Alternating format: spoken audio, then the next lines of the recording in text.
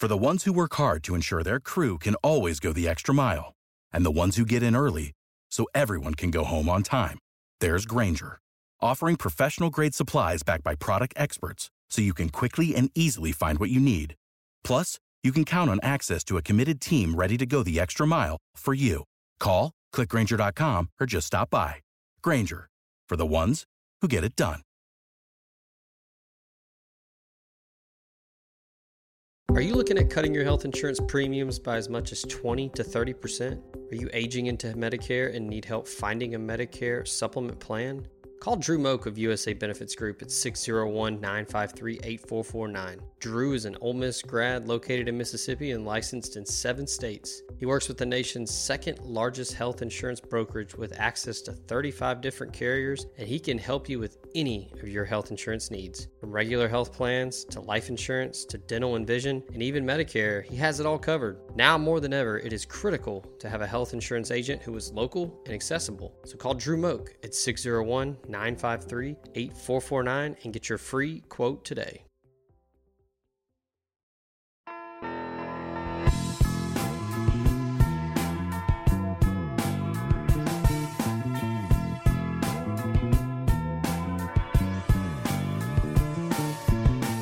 Hey, welcome back to Hit That Line, presented by Home Field Apparel. I'm your host, Zach Berry. Joining me as always, Ben, Nick, and Austin.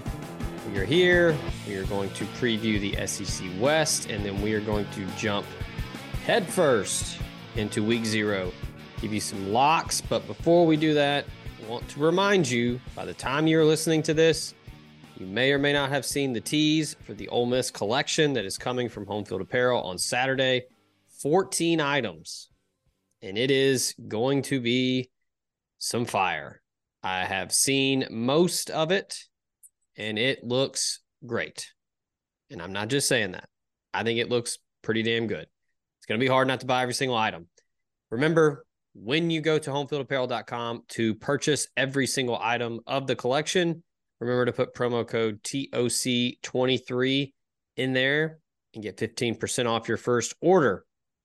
Tomorrow, Friday, as you're probably listening to this, they will release the tees. And then Saturday, 11 a.m. Central Time, it will hit the shelves on the internet at homefieldapparel.com. Be sure to be ready. That is homefieldapparel.com for the Ole Miss collection. TOC23 is the promo code. Gentlemen, good evening. Let's get into the SEC West. Does anybody have any just scorching hot takes before we run through the division here? Somebody not named Alabama or LSU will win the SEC West. Ooh, No, like no shot. like He asked for a scorching chance. hot take. I mean, Yeah, that's pretty we- hot. Ask and you shall receive. Good night. I'll say this. Look, That's way too hot for me. I'll say this.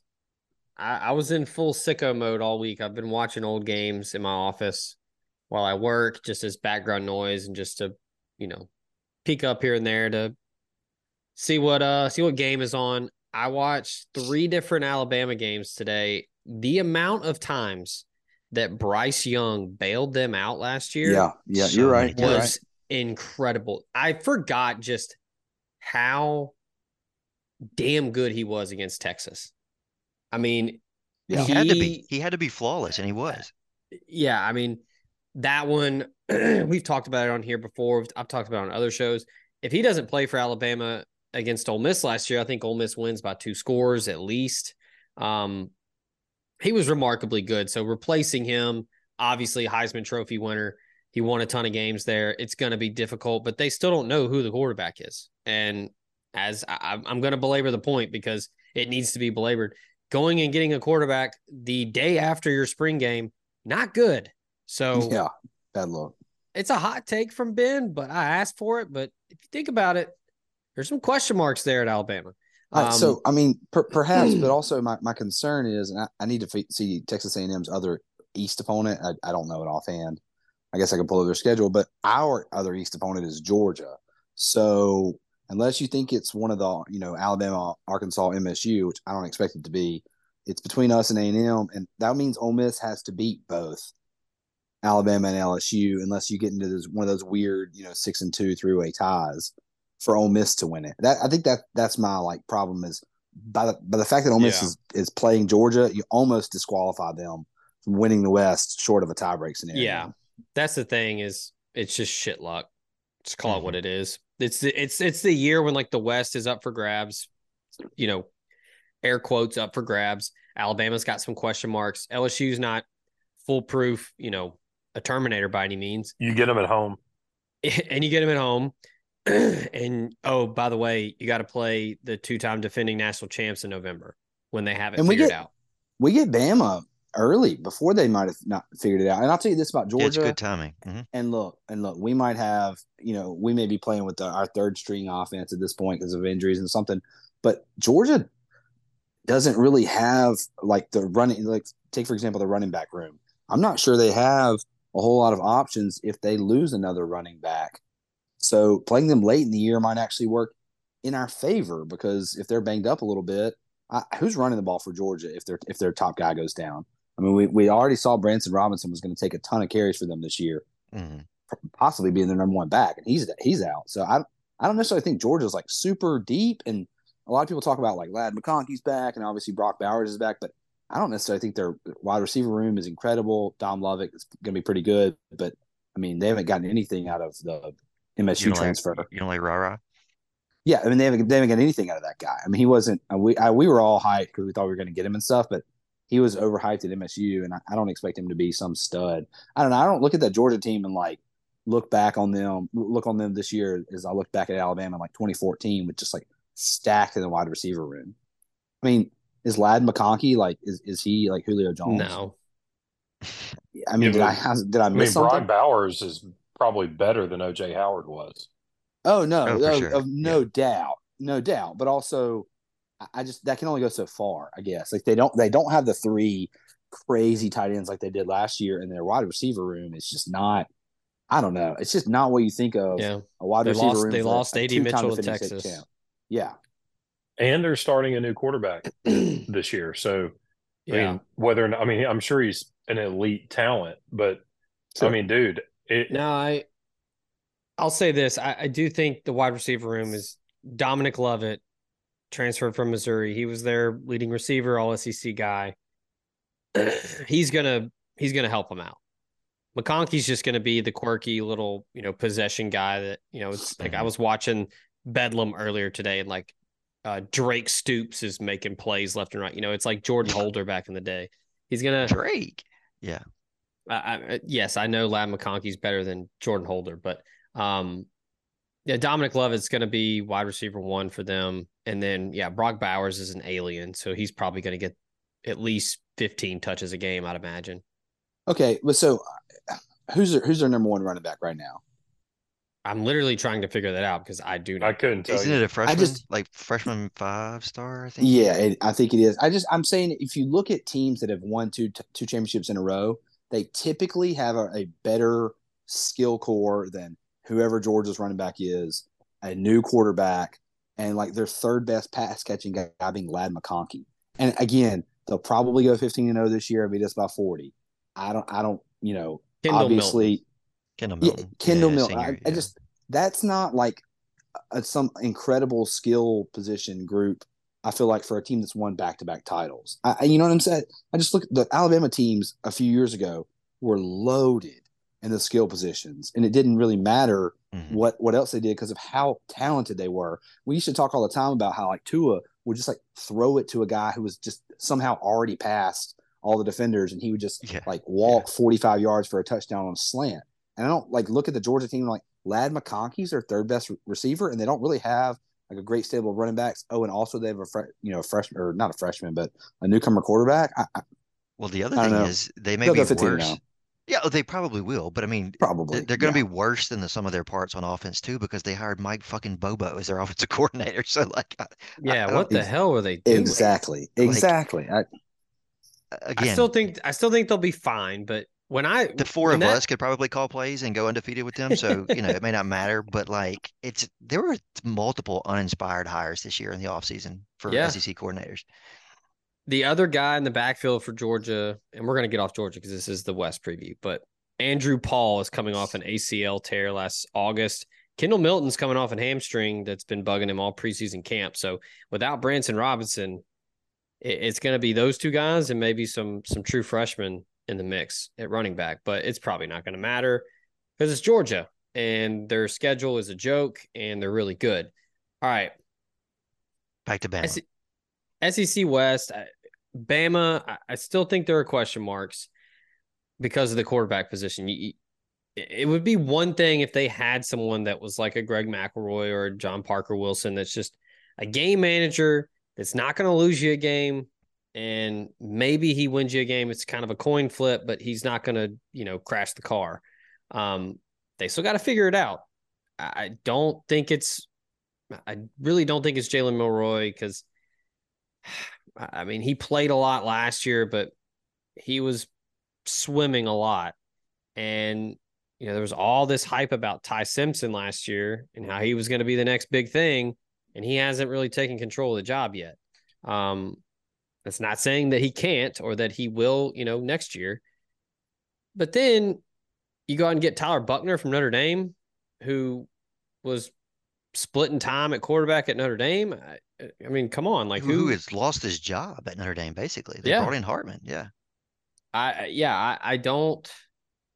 I mean, I think this is definitely a year where Bama is going to lean on the run game big time, especially early in the year, because whoever is under center they're going to need some time to knock the rust off and, get their feet under them.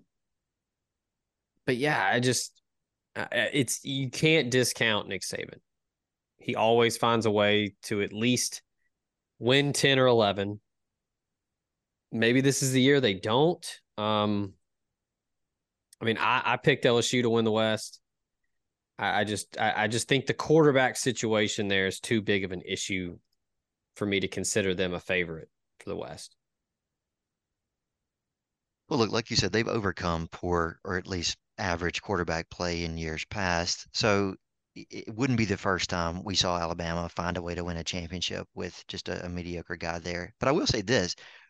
Those quarterbacks were able to lean on guys like Derrick Henry and Eddie Lacy and, Kenyon Drake and TJ Yeldon and Trent Richardson. And I don't know that Bama's got a back like that in their stable this year. Now, maybe they do. Maybe that guy will be there. Maybe he's a freshman this year and will develop into one of those guys. He'll be the next Najee Harris. But I think there's reason to sell Bama offensively. I think what Bama's going to do, though, is go back to sort of bread and butter when they were doing the whole game managing thing. They leaned on their defense heavily during those years. And I still think their blue chip ratio on that side of the ball for Alabama is head and shoulders better than everybody in the conference except for Georgia. I think their pass rush is going to be incredible. Their linebackers will be solid. I think their secondary is okay. Their safeties are good enough. Saban will undoubtedly, have his hand on the wheel there to help Kevin Steele should he need it, but Steele is a very, very seasoned defensive coordinator. He's not going to have seen anything new. At this point in his career, he's seen it all. He's been through the battles, been through the wars. But I don't know. I don't. If you told me LSU or A&M clipped them, I wouldn't be stunned by that. And again, speaking of uninspired hires, their offensive coordinator hire was not impressive. And again, wasn't impressed with Steele either, although he is a veteran and has been around. But I do think it's telling that when your offensive coordinator leaves Notre Dame, he had brought in Sam Hartman to replace the guy that he brought with him to Bama. I don't think that I don't think you should underestimate that. That's pretty telling about what he thought about Buckner at Notre Dame. The fact that they went elsewhere in the portal and Buckner basically lost the starting job. So if it is Buckner, I don't know. I mean, is Buckner even like AJ McCarron? No.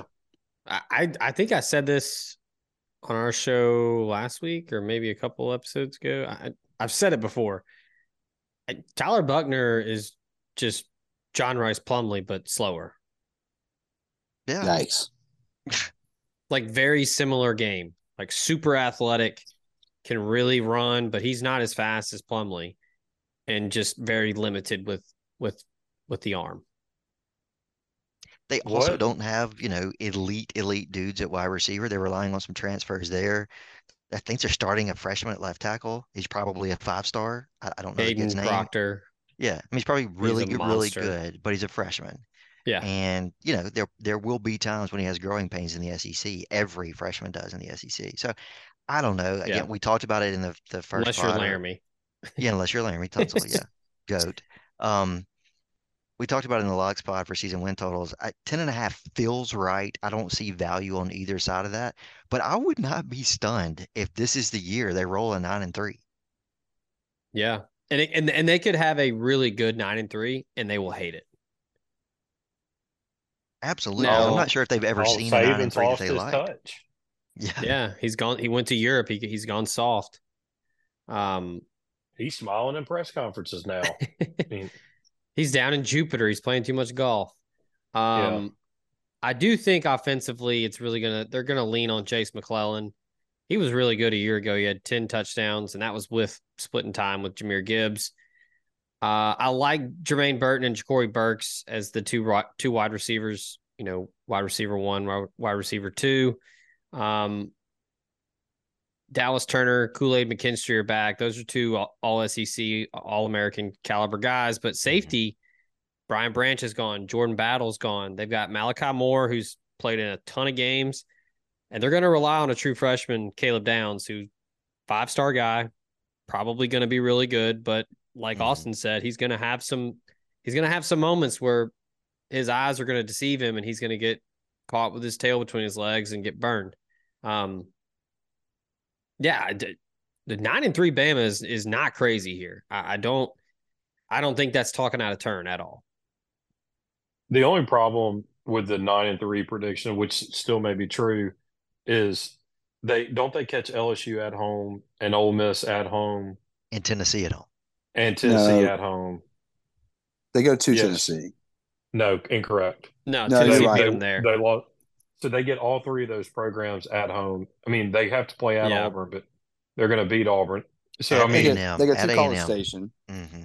They also get Texas at home. And I'm not going to get on this whole Texas is back what a thing. home slate! I mean, it's a crazy home slate. That's crazy. Imagine that. That's a lot of top 25 games right there. I mean, think on about balance. You get Tennessee at home, Texas at home, Ole Miss at home. I mean, those are all like big games for you. LSU at home. That would be what a great home schedule. Who is their fourth home SEC game? Arkansas. Man, compare that to our home schedule. I know. Georgia Tech and Mercer and Vandy, ULM for senior day. LSU. I mean, no, we've got 3 good home games. But I mean, when 3 of your 7 are good, I mean, they've got like 5 quality home games. We've got 3 quality home games. You know what I mean? And it's a big drop off. Yeah. Between now, like our big 3 are a big drop off to 4th. Now the ones you just ran through, A&M beat them last year. Mm-hmm. Bryce Young bailed them out against Ole Miss. Bryce Young bailed them out against Texas, and they lost LSU. Lost to LSU. Lost to Tennessee. Yeah, lost to Tennessee. Yeah, so we'll see. So look, as we sit here today, better quarterback, Texas or Alabama? Texas. Better quarterback, Tennessee or Alabama? Tennessee probably. Barely. I mean, just yeah. Better quarterback, LSU or Alabama? LSU. I mean, again, it doesn't tell the whole story. I understand it. Jackson Dart's better than anybody they have on that roster. I think so. I think so too. Right now, today, yeah.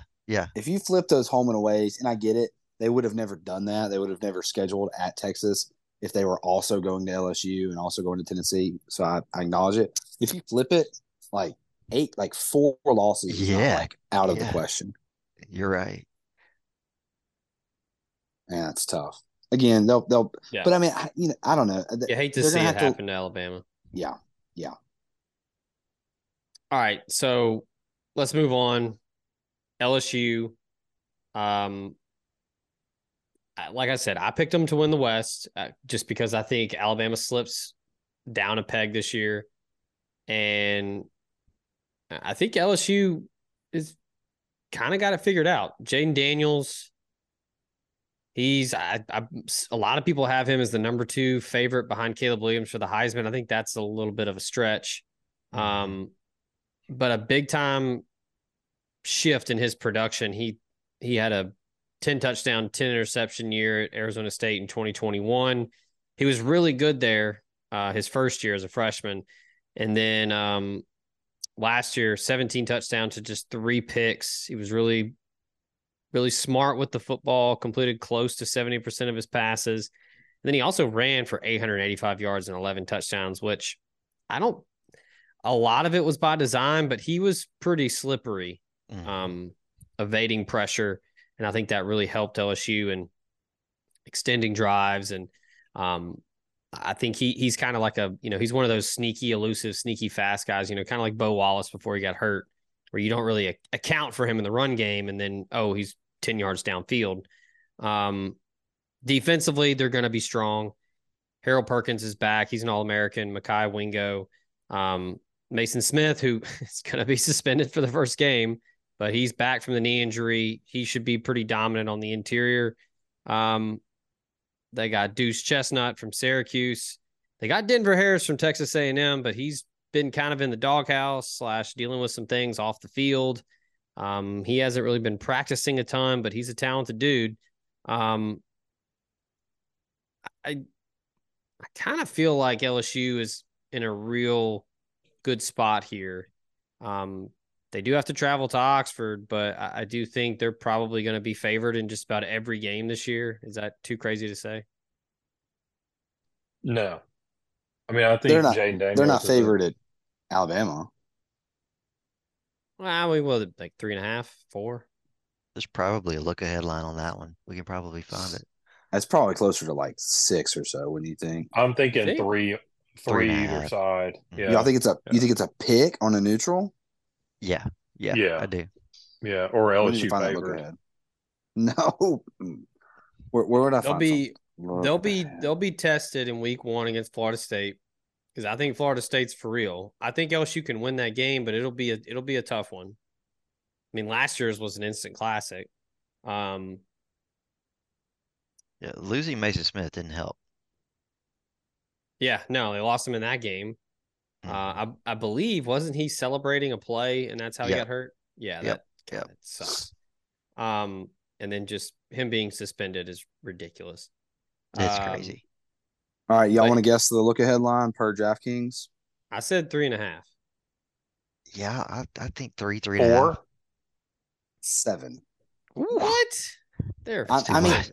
I mean, I do agree that's a lot, but too much. But also, you just have to think about what the computers think of Alabama versus what the computers are going to think of LSU. And LSU's like front line is pretty good. The depth is just not there. They just haven't recruited, and they don't have the type of guys Alabama has if they come across some injuries. Like Neighbors is really good, but I mean, who's their second best receiver? Yeah, but LSU's got the guy quarterback that can go to Tuscaloosa and win. He can do it. Yeah, mobile. Yeah. Good enough arm. I mean, they really. Well, I mean, they did. Did LSU beat Alabama last year, didn't they? Yeah, they beat Alabama last year for sure. For some reason, that's with Bryce Young. Yeah, for some reason, Bryant-Denny Stadium gets way more credit than it should. Yeah, I agree with that. I don't know what their record is at home under Saban. I'm just talking about in terms of like raucous, wild environment. Like, it's really not that loud. Now, I will tell you, in 15, they were loud. When we had Chad Kelly, I was with Nick. That was loud. No, they were mad. It is not loud like sneaky loud places. Auburn at night. Auburn, yeah. Just because it's so upright, and they're not loud. Sneaky, not that loud of a place is LSU. Frankly, I mean, it's loud, but it's living really on reputation from the 90s. I'm sorry on the loudness. They live on that one game, earthquake, 86 or 86, which is probably not even like a real. It's probably like a wives' tale, and so. Dude, South Carolina was louder than LSU when we went there. So loud. And what, 2008? Was that right, or 9? 2009. South Carolina was very loud. Yeah. The claw gets loud. And Auburn gets loud, as Ben said. Auburn gets loud as hell. And they don't get much credit for it either, which is weird. But I guess because their fan base is not just like rowdy as hell like LSU fans, but Auburn gets loud. Oh, dude, because LSU fans are just feral, Exactly. Yeah. and it's just a bunch of, you know, Carnies. well, yeah, I'm not gonna. Carnies. Yeah, South Carolina's really loud. Bryant Denny's just a bunch of hand setters, a bunch of old people. Like the student section is packed, but like it's just a bunch of frat dudes, and they're more concerned about their hair and their pocket square than they care about being loud. But I'll say, look, if they're going to be loud, it's for games like this. It's for LSU. Like Sure. they'll be in that one. They'll be dialed in. Just based on what happened last year, if nothing else. Loudest stadium, not just SEC, just ever in general, was 2021 Neyland Stadium. Neyland. That was insane. Yeah, the beginning of the game was very loud when they ran through the tee and all that, and then when they thought they caused the fumble and really may have and ran it for a touchdown, I thought the place was going to fall down. Yeah. Yeah, I don't know. I like LSU this year. I think they're going to have a shot to win 10 or 11. They got to get through Florida State first, and then obviously you got to run through the West. But I do think Brian Kelly is a good coach, and they've got their quarterback, which, I mean, that's going to be the theme of this episode. Like if you've got a quarterback in the SEC West, you've got a shot to be competitive. But we'll see. I don't know. I'm not ready. I like them. I'd make them the favorite, just because we know what we're getting with them at quarterback. Again, the most important position on the field. Their tackles last year were true freshmen, I think. I know the left tackle was for sure. So yeah, I think both were. They're obviously both back. Should be much improved there. Once Mason Smith serves his suspension, they will have a nasty dude on the interior D line, and of course they will have Perkins at the second level. I'll say this about Perkins though. Y'all know they moved him inside. I think that's a really weird decision because he was hell as a pass rusher. I don't know, like there's a chance he gets lost in the shuffle on the interior. I mean, these dudes get paid to figure it out, and I'm just a guy talking on a podcast, but like, why do that? Why slot him inside? Yeah, I don't think he's big enough to play inside. It seems like an odd choice.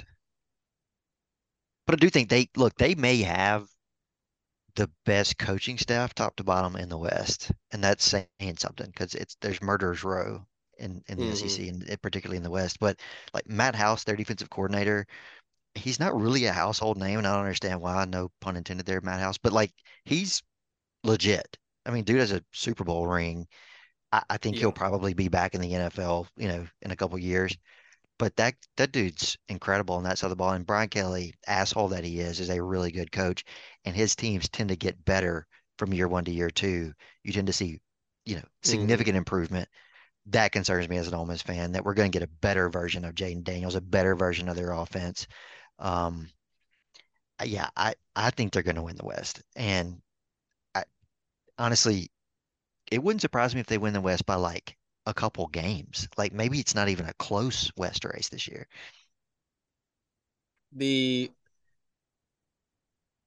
I think a lot could hinge on their running back situation. They've got John Emery as a fifth-year senior. He ran for 6 touchdowns a year ago. Noah Cain, 10 touchdowns last year. They got the Notre Dame kid, didn't they? Yeah, they pick up Logan Diggs from Notre Dame. Yeah. So it's a lot of guys that have played a lot of football, but are they going to be able to really run the football with some authority? You already mentioned Will Campbell was the left tackle, was a true freshman a year ago. He should be better. He was swimming a little bit last year at times, but yeah, I need to see what that running back room, like how dangerous can they actually be? Because I think Brian Kelly would probably tell you he doesn't want Jane Daniels running for 800 yards again, because he took a lot of shots last year and was banged up in the championship game, right? I mean, he shouldn't have even been playing, honestly. He couldn't move. Yeah. Malik Neighbors is back at wideout. He's a stud. He's an all-SEC guy. Led the conference in receptions last year. After that, it's pretty slim. You've got Kyron Lacey, who had 24 catches. Brian Thomas Jr. had 31.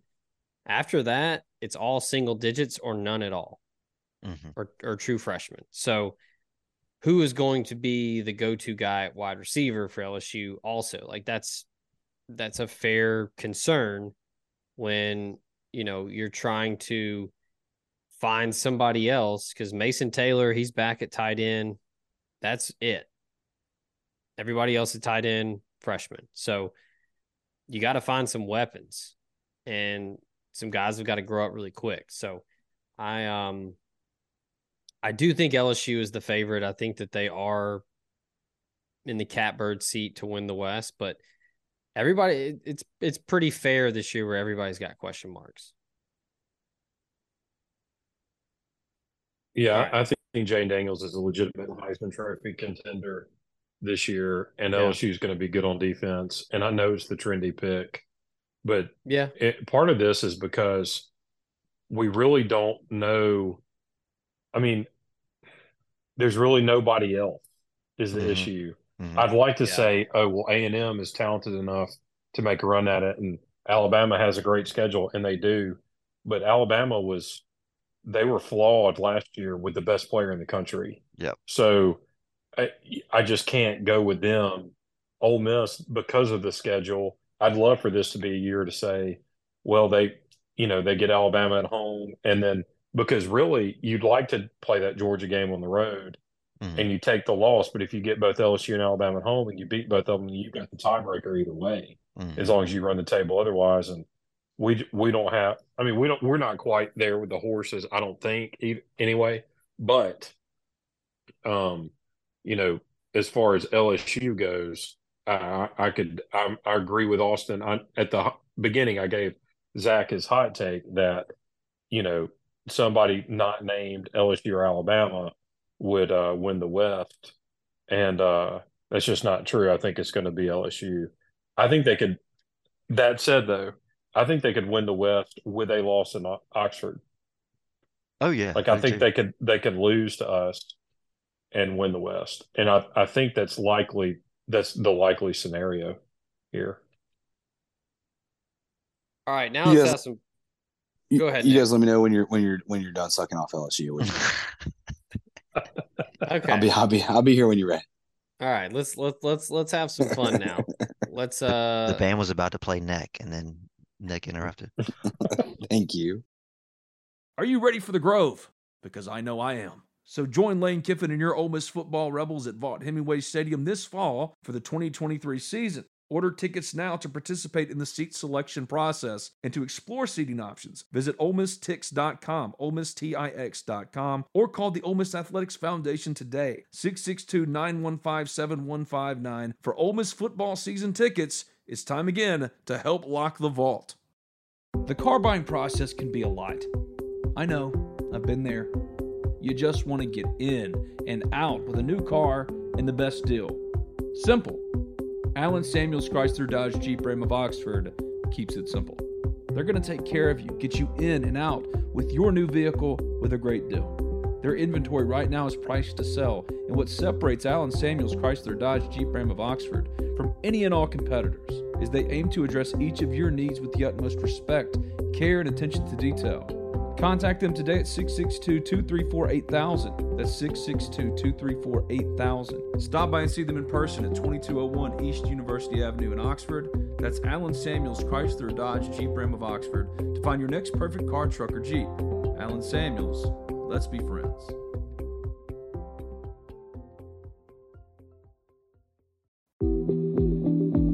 Introducing the new and improved BNA Bank mobile app.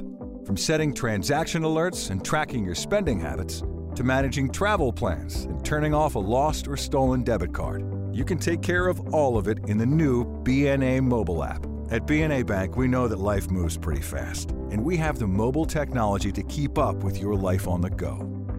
BNA Bank. Local, invested, modern banking.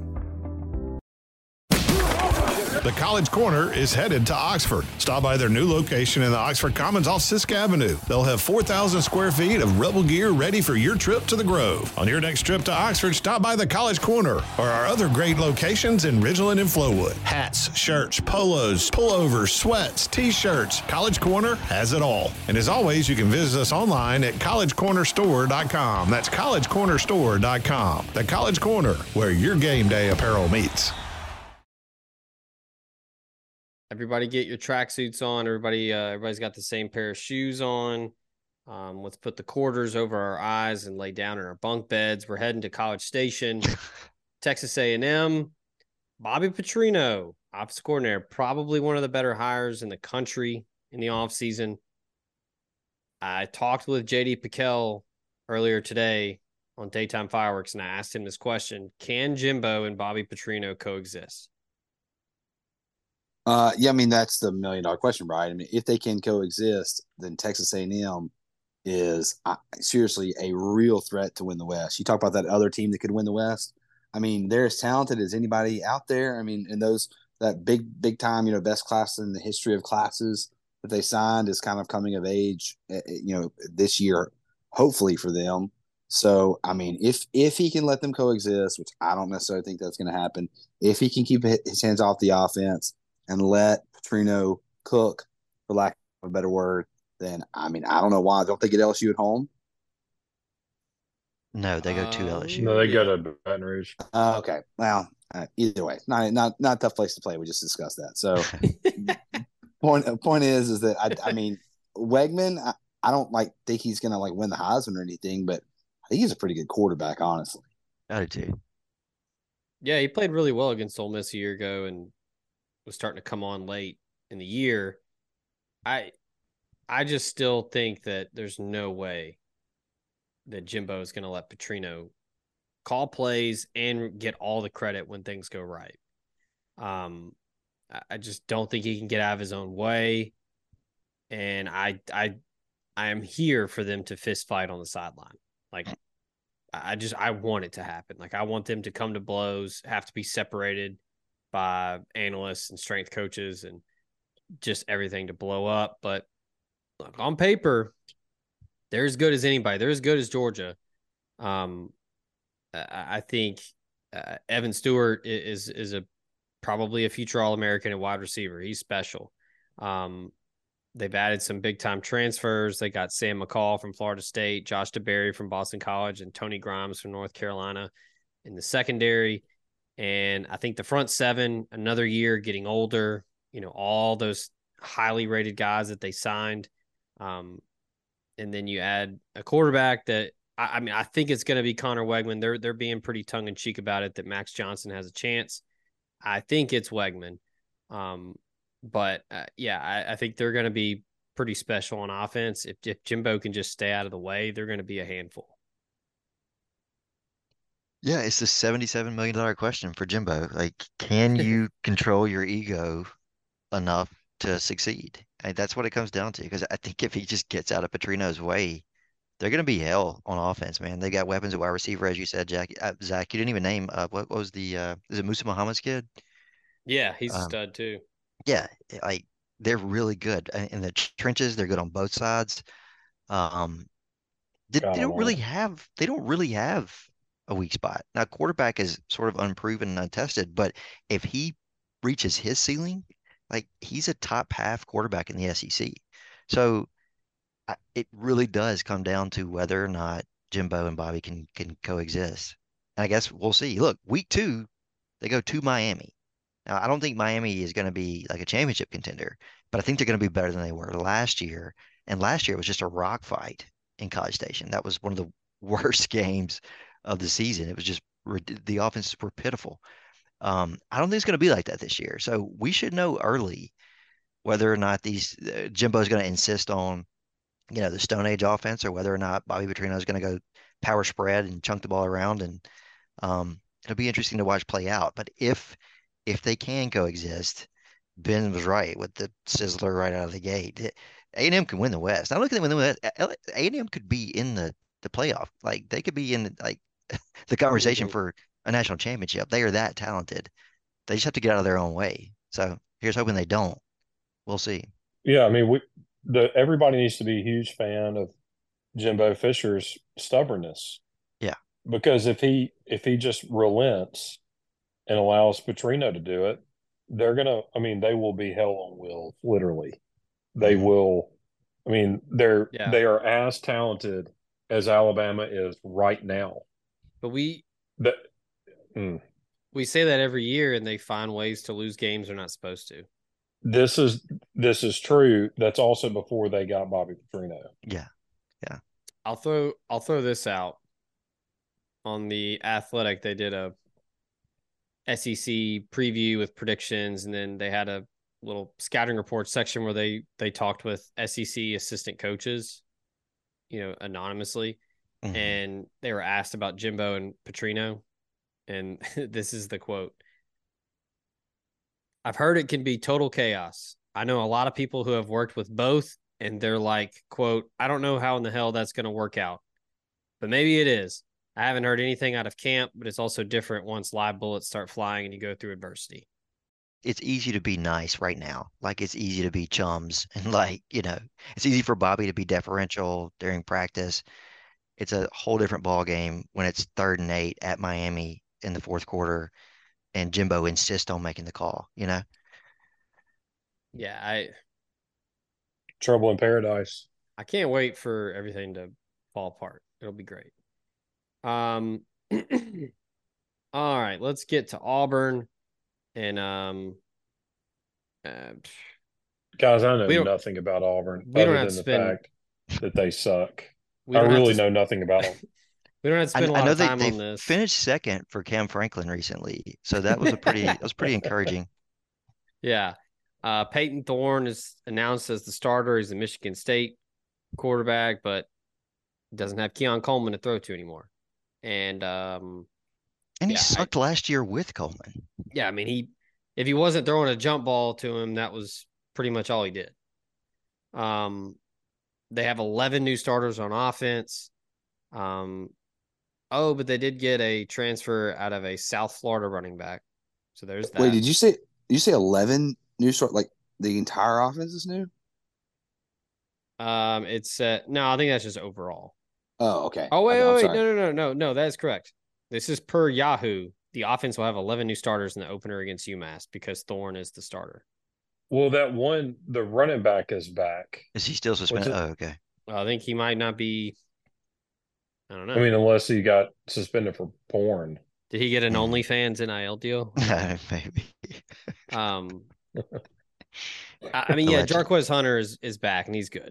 Yeah, that's what I was The meaning. Brian Beatty kid from South Florida ran for 1,200 yards a year ago.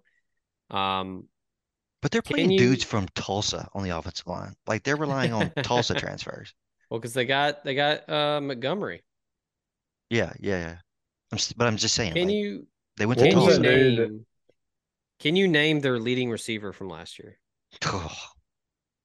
Auburn's? No Yeah, and chance. and I Not couldn't with until I saw 500 this. guesses. Yeah. Did they throw the ball last year? It is Javarius Johnson. He had 26 catches for 493 yards and 3 touchdowns last year. 26 catches. Nice. Gross. So, I think Laquan had like 80 as a freshman. Something dude, absurd. what did he didn't he have like 11 in the first game against Yeah, against Vandy? Vandy. Yeah. Yeah. So a lot of new faces on offense, a lot of portal guys. Austin Keys transfers over from Ole Miss. They get Justin Rogers from Good Kentucky. for them. Yeah. Cam Riley was second on the team in tackles. 4 of the 5 starters in the secondary are back, but they got to replace Derek Hall and Colby Wooden. Good luck replacing Derek Hall. He was a monster. Yeah, monster. Monster. Yeah, I think they're going to be bad. Derek Hall was good enough that you noticed how good he was in one game. Our boy, I sent this to y'all earlier in the week. Our boy Stephen Hartzell put out the hot take that he thinks Vandy wins more games than Auburn this year. I don't think that's too crazy. Ooh. That's a little stretch. It's not too crazy, but that is. And look, they play each other. Yeah, and that's late in the year when It is. Auburn could be in quit mode at that time.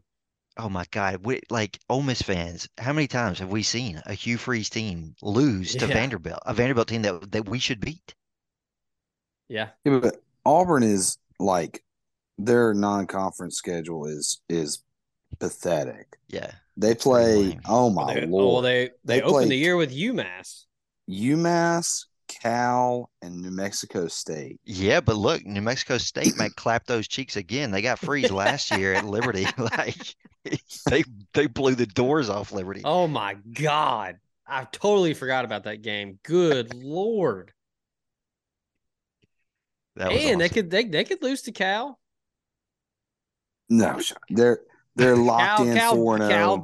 Cal did lose their quarterback, who was actually pretty good for them last year on a But look, bad team.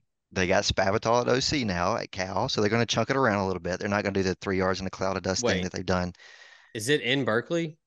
I think. Yeah, It yeah. it It's is at in Berkeley. Berkeley. Yeah. It's a 9:30 start. It's the last year of Pac-12 after dark. I get that. That's where wayward that's where SEC West teams that are lost in the wilderness go to take an L. They have a better chance of losing to Samford than they do of losing one of the other three non-conference games. Like that, there's just it's zero. That's what it is. They're in the wilderness Yeah. and they've got to get out. I just don't. I have no faith. There's too many new faces. Freeze has to get like his guy at quarterback for them to work.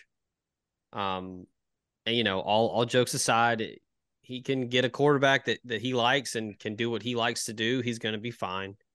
But they don't have it yet. Look, we talked about this offline though, Zach. Like people like to say that Freeze's first year at Ole Miss, they like to point to that when comparing this Auburn team. Like he kind of worked a minor miracle at Ole Miss, that first year with Bo Wallace. But they don't. Auburn doesn't have a Dante Moncrief. Like that dude's not on Right. this roster. Like Don't is have a Peyton Vince Thorne? Sanders. Yeah, right. Like Peyton Thorne might be better than Bo Wallace. I don't know, maybe, but I know their receivers are not as good as that receiving core. I know. Look, Right. our offensive line also that year, like they stayed healthy the entire season. We didn't have Yeah. a single injury.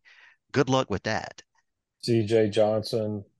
Hmm. I mean, there were some weird players on that team too, but Yeah, Ole Miss had some like 5-star talent in Yeah. spots. I'm not saying that team was talented, yeah, but like you said, Ole Miss did have Dante Moncrief and season, and people forget Denzel Kimdichie was good as a freshman. Like hmm, he Oh yeah. sucked as an like all upperclassman, but SEC. as a Yeah, freshman, he was very. I mean, his numbers were similar to the Honey Badger. Go back and yeah, look at him. I mean, he forced like several fumbles, had several sacks. You know, it was just a different. And that team played hard. Now he may get yep, this Auburn team to play hard. I don't know, but you got to remember this is a little bit different in that not only is he. I mean, this is a team that some of the players may have wanted to keep Cadillac. yeah. That's true. Mm-hmm. All right. Ole Miss was desperate when Freeze came, having to Oh deal my with God. Yeah, Houston Nutt and all that. Just unorganized, and, yeah, and I mean, this is not like Ole Miss had. I guess where I'm getting at is Ole Miss had shortcomings in talent in spots for sure, but Ole Miss had a lot of disorganization that was really, you know, I guess it just allowed for a huge step up the next year. I mean, had a lot higher ceiling than I think we give it credit for. Not only that, but the SEC West was different in 2012 than hmm, it is in 2023. yeah. I mean, yes, you had Johnny Football, but like some of our opponents just weren't that great back then. You Including know, Auburn. including LSU. Yeah, Like now you've got to deal with Brian Kelly. Back then it was Les Miles, and I know he won won national championship and all that kind of stuff. That ain't the same as playing mm, against Brian Kelly.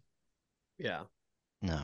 A friend of mine Sorry. pointed out too. It's so wild. Freeze Auburn released one of Freeze's classic, go get 'em, rah rah locker room Oh speeches, which no, which he's at times could be really good at. I think he's very good at it. yeah, I think those get old as after a certain point. There's only so many of those that There's just work. shelf life. Yep, yep. Exactly. But early on, they certainly seem to work. But the my buddy commented because the speech was basically free saying like they don't think we can do it and they're doubting us and us against the world. and again, he does all that stuff really well. But how wild is it that the head coach at Auburn is trotting Mhm. the us against the world, underdog, scrappy. We're just the little engine that could at Auburn. It's so funny. Like that's just a different thing there. I mean, they've never been elite, but they've never been a program that had to like do the bootstraps thing, the world's against us, our backs are against the wall, we're all we've got. It's just so wild for We Auburn to do that. And so we've how done long can this, Freeze get away with yes, that there? correct. We've done this several times. And the team that claims to be Alabama's rival cannot do that. That's Like exactly But right. is there a better team fit for us against the world than Auburn fans? I Like mean, but that's right up their alley. Mississippi State. yeah, Yeah, okay, yeah, yeah, yeah. but I mean, like Well, that's like the I was grinder. I was also gonna I was also gonna say there's probably gonna be some Auburn fans that take exception to that and get pissed that he's doing it. Right, exactly. That's what I mean. Like after in year 3, that speech is not going to be acceptable to that fan base anymore. No. Like it's just not. It wasn't for us really though. I You know know, it I mean, wasn't. It wasn't. And that's how I know it it's not going to gets be for them. You're right. he's a program builder. He's like the first leg of a relay. Yeah, Like if you could yeah. take Freeze and then let him start your program off and say, "Thank you, man. See you later." He's like a Hmm. revival preacher, Yeah. and um, but to your point about Auburn being this, underdog, we talked about this ad nauseum over the past few years of us doing this. If you laid out the SEC West, you could take Alabama and kind of tier it by itself, and then a half a step down to LSU. But Alabama and LSU, and maybe even A&M, even though they've not won, but in Hmm. terms of like potential, are like in this first quadrant. And then you have Auburn by itself. Hmm. And then you have half a step down Arkansas, Ole Miss, and Mississippi State. And so it's Mhm. like you've really got three, and I guess you could put right now A&M's production is like the bottom quadrant. But the Hmm. problem is A&M has $1 Resources. trillion. Yeah. Yeah. So you Yeah. can never put them down there, even though that they really produce like that. Hmm. But Auburn, for them to be this us against the world, I hate to say it, that's like an Ole Miss mentality, and really one that we've not had since Lane Kiffin got here. I Yeah. mean, we've Kiffin. really not. Yeah. Yeah. It's like and you want to talk about being able to have longevity with a fan base. Now, don't get me wrong, flirting with other programs, whether it's true or not, I'm sure there was some truth to it last year. That does get old, but take that out of it. I'm talking about just in terms of press conferences, handling games, use of timeouts, locker room speeches, recruiting. Kiffin does not have a shelf life. He can do it forever because Hmm. because he's not annoying It's in not any of that. gimmicks. Yeah. There's nothing that's gimmick. He's like, yeah, we practice hard, we play hard. It's good. I mean, he Hmm. really has taken the Nick Saban approach, and Nick Saban's not like he has no gimmick. Hugh Freeze literally looks like somebody, not looks, but talks like somebody who coached at Briarcrest. I mean, he Hmm. just does. And so Mhm. anyway, it's just he fits them from a holier than thou standpoint. But as Hmm. far as like, oh man, let's just get that. We're gonna get this thing together. And Middle Tennessee told us they don't Yeah. think you're worth a dang. And it's like, Right. Right. bro, we're at Auburn. Yeah. Like what? What are you talking about? We're gonna strap up and just go beat them. I don't know. Yeah, you can't Uh, do the shock the world shit when you literally won a national championship like within the last 15 years. Yeah. Yeah, have the best college football player perhaps ever. Yeah, Maybe the best two college football players ever if you include Bo Jackson. yeah, And several Heisman Trophy winners. And it's just not a no. While Auburn is not Alabama, Oh, I thought you were talking about Pat but Sullivan. here's the thing, Hugh Freeze would do that at Alabama. Like right. That's all he it's dude, what that's all he he does. knows. That's all he Yeah, knows. that's literally that's he's playing the hits again. We've Yeah, seen I this mean movie he before. could become the head coach at Texas and or Ohio State or Michigan and talk about it how it's them against the world. And it's like, dude, he could do it at Notre Dame. Notre Dame has their own TV channel. It's NBC. Hmm. Anyway, sorry for the rant. It's just ridiculous. All Look, right. Auburn, they suck and they're going to be trash. And Hugh Freeze will have them very good in 2 years, and then it'll crash. I I mean, it's very predictable. They will be Yeah. very good in 2 or 3 years, and the gimmick will wear off, and they'll get wrecked at home by like Kentucky, and then the fans will be done with him. All right, so what's the one that he has the best shot of getting this year that he will Ole want? Miss. Yeah, I think so too. And it's solely because Ole Miss never plays well in the Plains. Never. Ever. 3 wins since 1999. Yeah, I've seen 2 of them. It's bonkers. That tells you anything. And it'll be. I'm sure it'll be a night game since it's at Auburn. Mm-hmm. You know, and the one they got in '99. Well, hell, the 2003 one. Well, ball don't lie in 2003 because they threw a pick and it went right through the Ole Miss guy's hands and bounced to the guy, and he walked in for a touchdown. But Obamanu drops it in the end zone. But 99, it actually popped up on Twitter today. The throw that Romero Miller made in overtime, one of the best throws I've ever seen. Yeah. He threads a needle. He got hit in his chest and threw it to Corey Peterson, like just literally threw it to a spot. Yeah. And Corey Peterson went and caught it while the Auburn guy's arm was like in the way. Yeah. Like the Auburn guy didn't even turn around and he still caught it. Here's the problem with Auburn and us, like their spot against us, is they're going to be a 4-loss team at that point. They're going to be beat to a pulp, man. They play. Yeah, what's their health going to be like at that point? How healthy are they? What's the injury situation?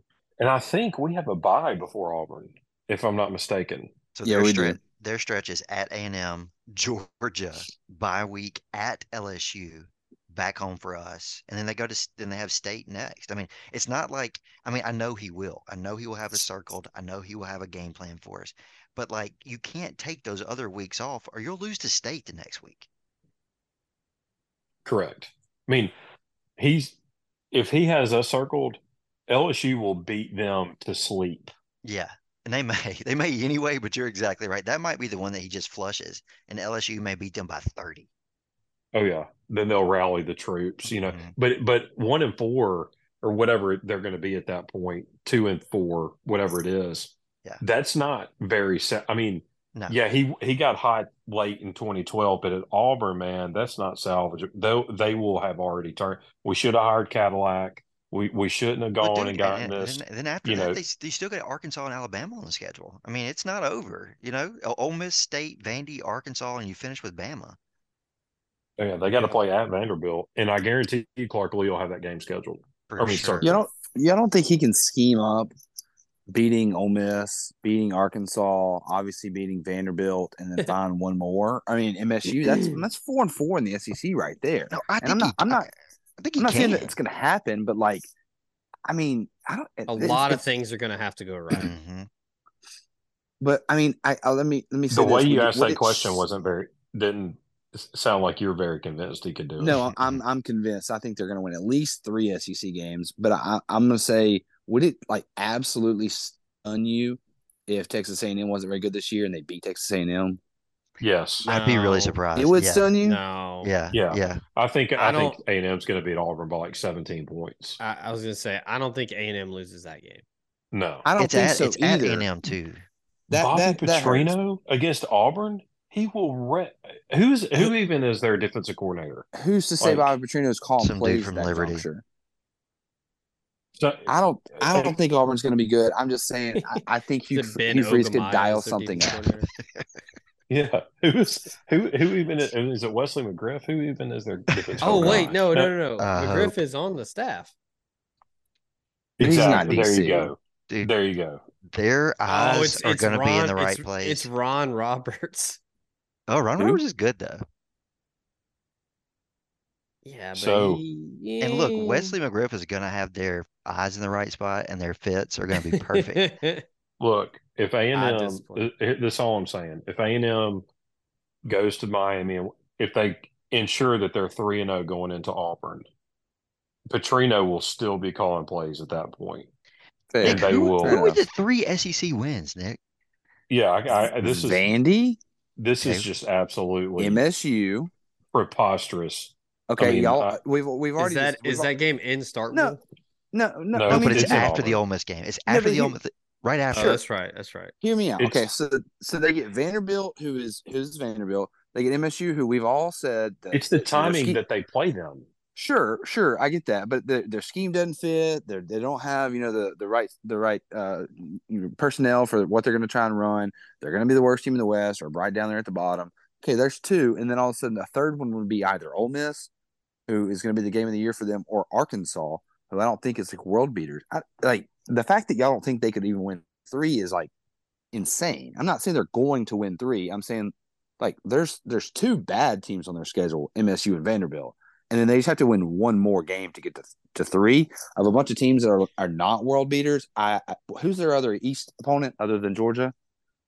Oh, Vanderbilt. I just said Vanderbilt, yeah. yeah, So yeah. having But Georgia they're on there, dogs in all obviously those games except State and Vandy. They're going to be dogs in every SEC game but State and Vandy. Okay, so they need to pull one upset to get to 3. Yeah, and they also have to play at Cal. I mean, Oh my God.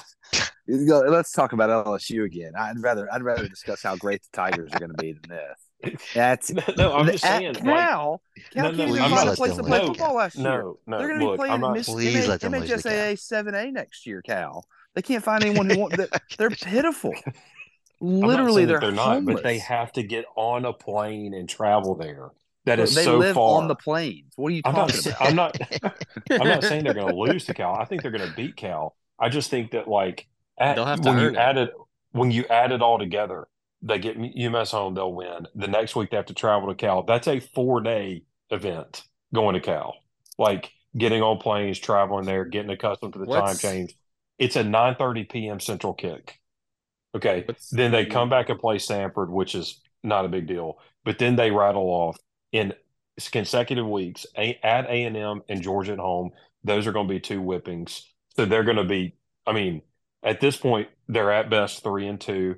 And then they bye week at LSU, Ole Miss at home, State at home, at Vandy, at Arkansas. Like, that is just, it's murder. I mean, I know Ole Miss, State, Vandy, Arkansas, on paper, sure, they could win all 4 games.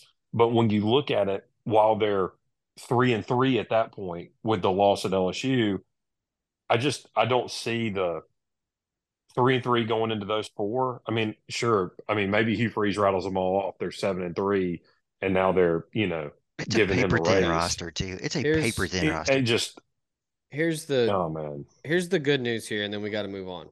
They're like 1 injury away from being 4-8.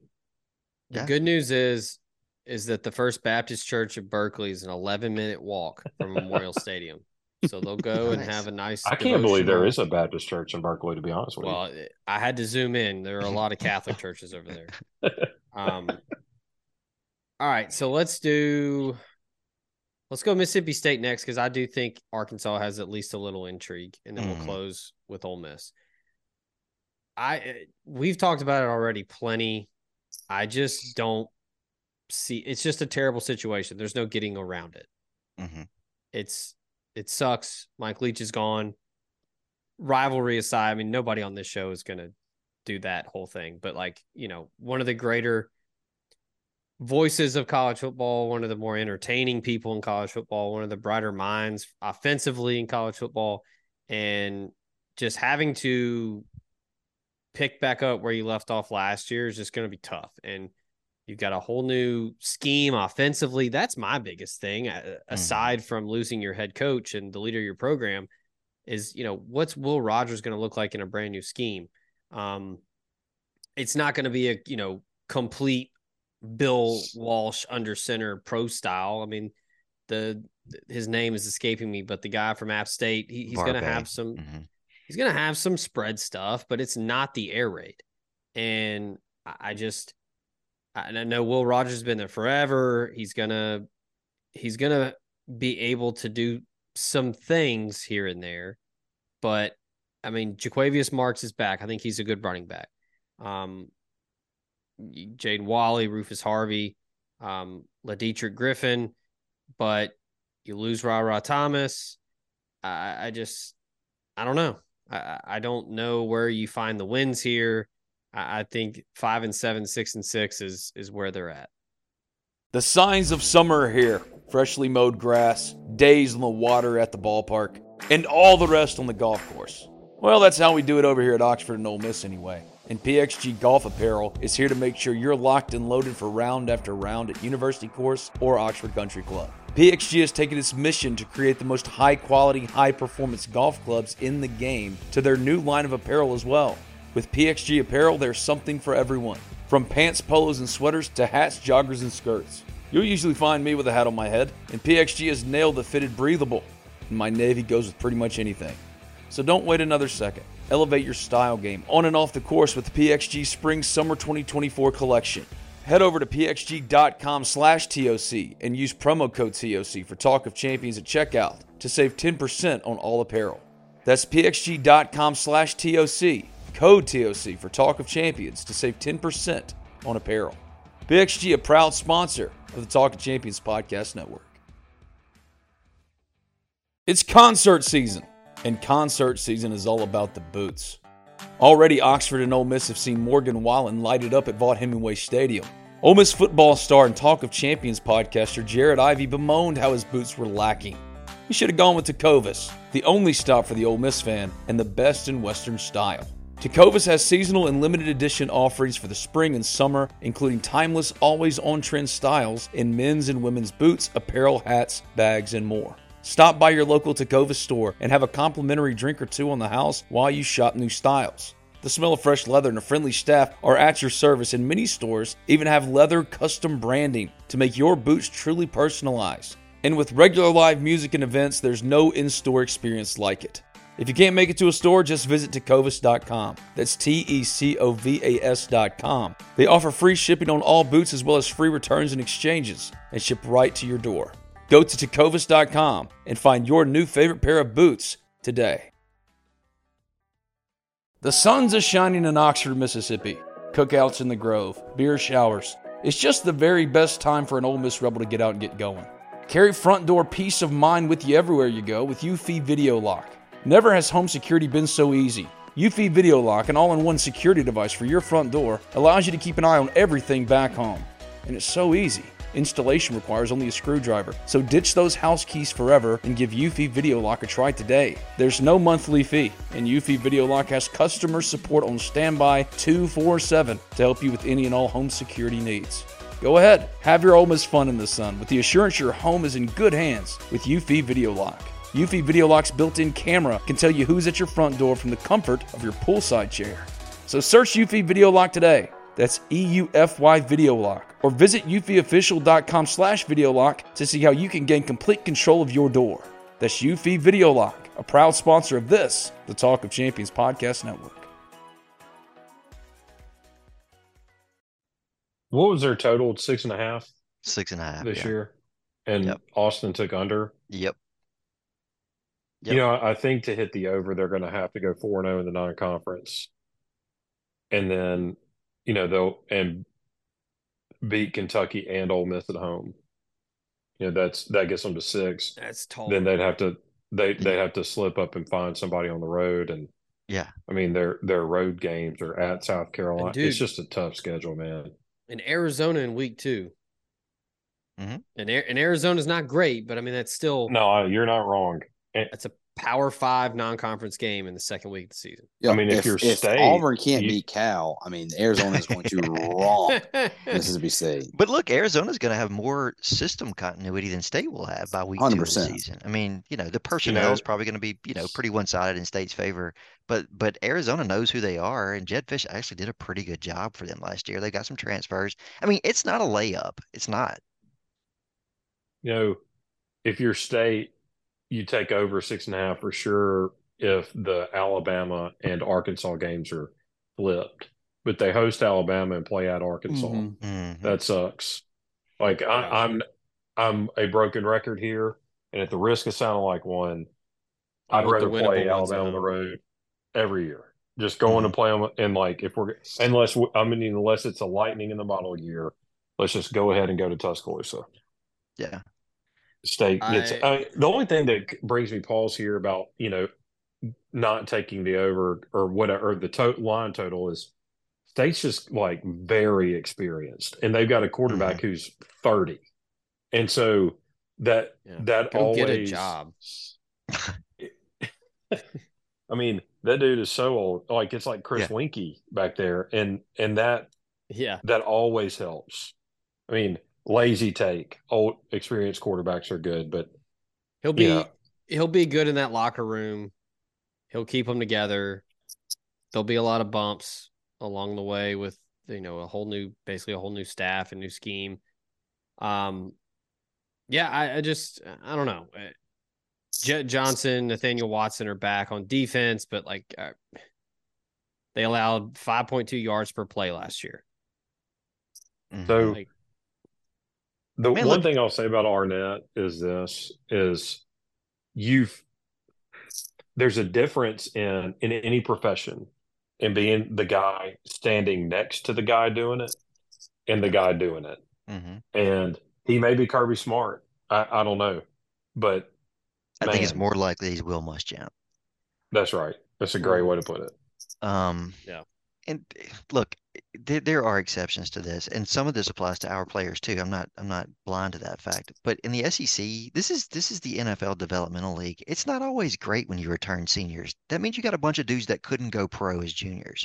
So Right. yeah, they're old on both sides of the ball, but who gives a shit? Like these are guys that are like free agents. You know what I'm saying? Like they're gonna have a cup of coffee in the NFL. Maybe this is not 30 years ago, right? Like it's not how it works now. Every team churns out underclassmen or, early early NFL guys, right? That bolt because this is the best conference in the country.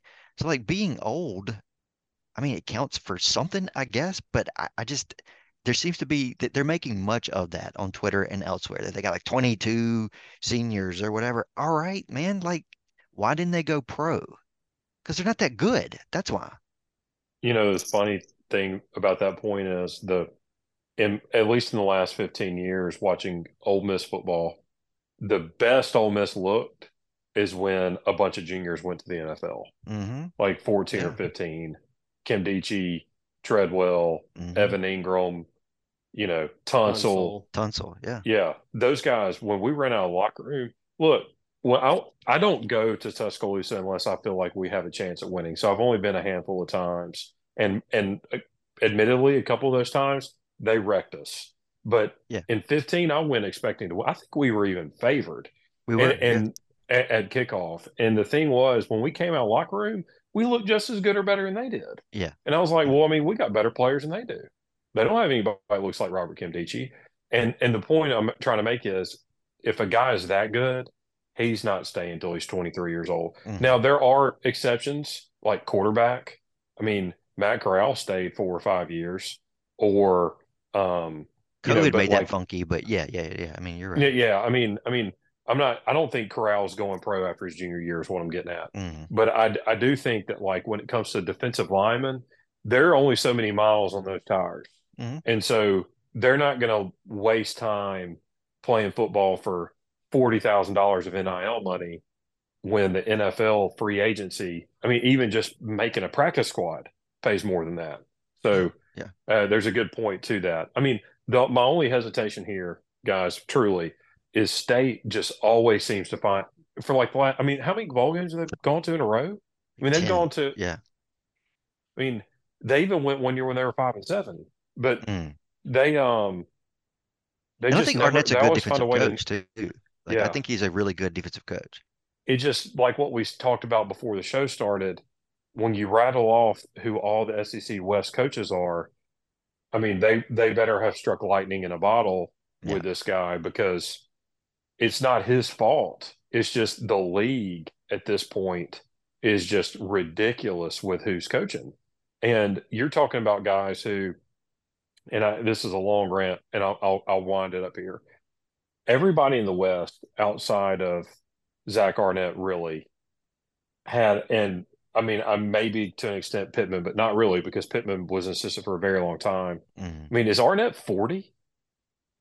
Like, is he 40 years old? I mean, right at it, barely. Let me ask you. Let me ask it to you this way: who do y'all think is more accomplished, Pete Golding or Zach Arnett? Oh, Pete, yeah. You know what I'm saying? Zach Arnett is 36. Oh my God, 36. Oh my God, we would have gone to high school. Austin's like wouldn't have gone to high school with him for being too old. Yeah. Do you know where Zach so Arnett? Do you know where he was born? Zach Arnett's a Zoomer.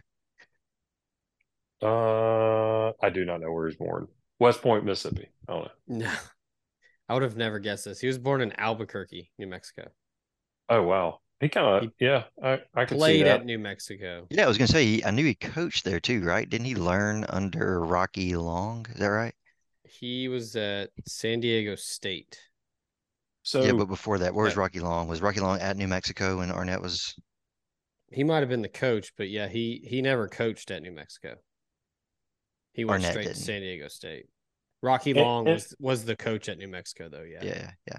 to wind this up, State had very consistent coaches from like Dan Mullen. I mean, take out the Joe Moorhead years, but even then, Moorhead didn't suck, and he was accomplished as a coordinator. Not saying Arnett's not. He's just, I mean, he's 36. And then, and I don't get me wrong, I love the fact that 36-year-olds made it that far. That's awesome. And then, but you've got like Mullen, consistency, Moorhead, and then you got Mike Leach, who like, let's say, I mean, I know that they were kind of down on him at the end, but may he rest in peace. Leach never really sucked anywhere he went ever. No. And matter of fact, had 11 or 12 win seasons at all of the hardest places to coach in college football. Yeah. So I'm not calling him like an elite coach, but he's going to win 7 games. And State has had that kind of consistency since since I got to college, really. And so like 13 or 14 or 15, however long, 16 years ago.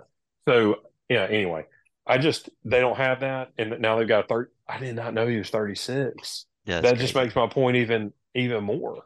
I mean, the point I was trying to make was these guys in the West coached their whole freaking career to get to that point. Like we're talking about spent decades. Freeze was different back in 12, but that's not Freeze. It isn't 2012 anymore. That was 11 years ago now. All these guys are like veterans. I mean, real, and maybe that means nothing. Maybe it means nothing. But like I said, being somebody who's been thrown into a position as early as I have in my career, there's a big difference in watching somebody do it and you being the one making those decisions. You being the one opening the doors in the morning, getting people to workouts. I mean, that's just a different life. Like you're the one who's firing assistant coaches or strength coaches because they're not doing whatever they're supposed to be doing. I mean, it's just, and maybe he's up for that, but that's a lot to learn. And we saw this firsthand with Matt Luke. That's a lot to learn at an SEC job. Like you go to Troy and then you go, or South Alabama, and then you go to UCF and then you go to Mississippi State. You don't do like coordinator and then at 36 be named the head coach.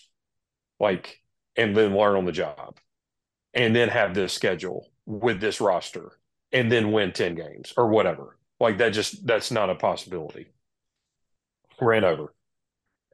Sorry. Couldn't agree more. Under. I've apologized like 5 times because I've been long-winded tonight, but I didn't get to talk last week, so I had a lot of thoughts. So unless Nick wants to come in and defend Mississippi State here, I think we all agree they're going to be bad. Yeah, no, remember that same Mississippi State team that you guys are just harping on how bad they're going to be. They do play Auburn. So I'm just saying, whenever Auburn beats them and they get 3 or 4 SEC wins, that's where they came from. I think in our Auburn analysis, we said that they would beat Vandy and State. Yeah, we gave them those, dude. Yeah, and y'all were like dumbfounded. Oh, they might win a 3rd game somehow. No, I just said, who was it? Who is the 3rd? Like you calling your shot. 4 and 4. Yeah, because Ole Miss and Arkansas and Texas A&M all exist. I just think y'all are underrating Auburn a little bit, and also I think Ole Miss is going to find it difficult to play against their former head coach because he is going to have everything in the world dialed up. The problem with that, I agree with the latter half of that and statement. Lane Kiffin's not. Lane Kiffin hates Freeze too, equally as much. 100% believe he hates him. And none of these dudes. As somebody going to the game, I hope y'all are right. I mean, it won't be any more hostile than Knoxville was in 21. No way. No, it's not possible. And we had like, what was that dude's name? Ja'Cour Pearson playing wide receiver. Yeah. Now we did have Matt Corral. Dennis Jackson. I mean, he caught a touchdown. This is Dennis Jackson erasure. Yeah.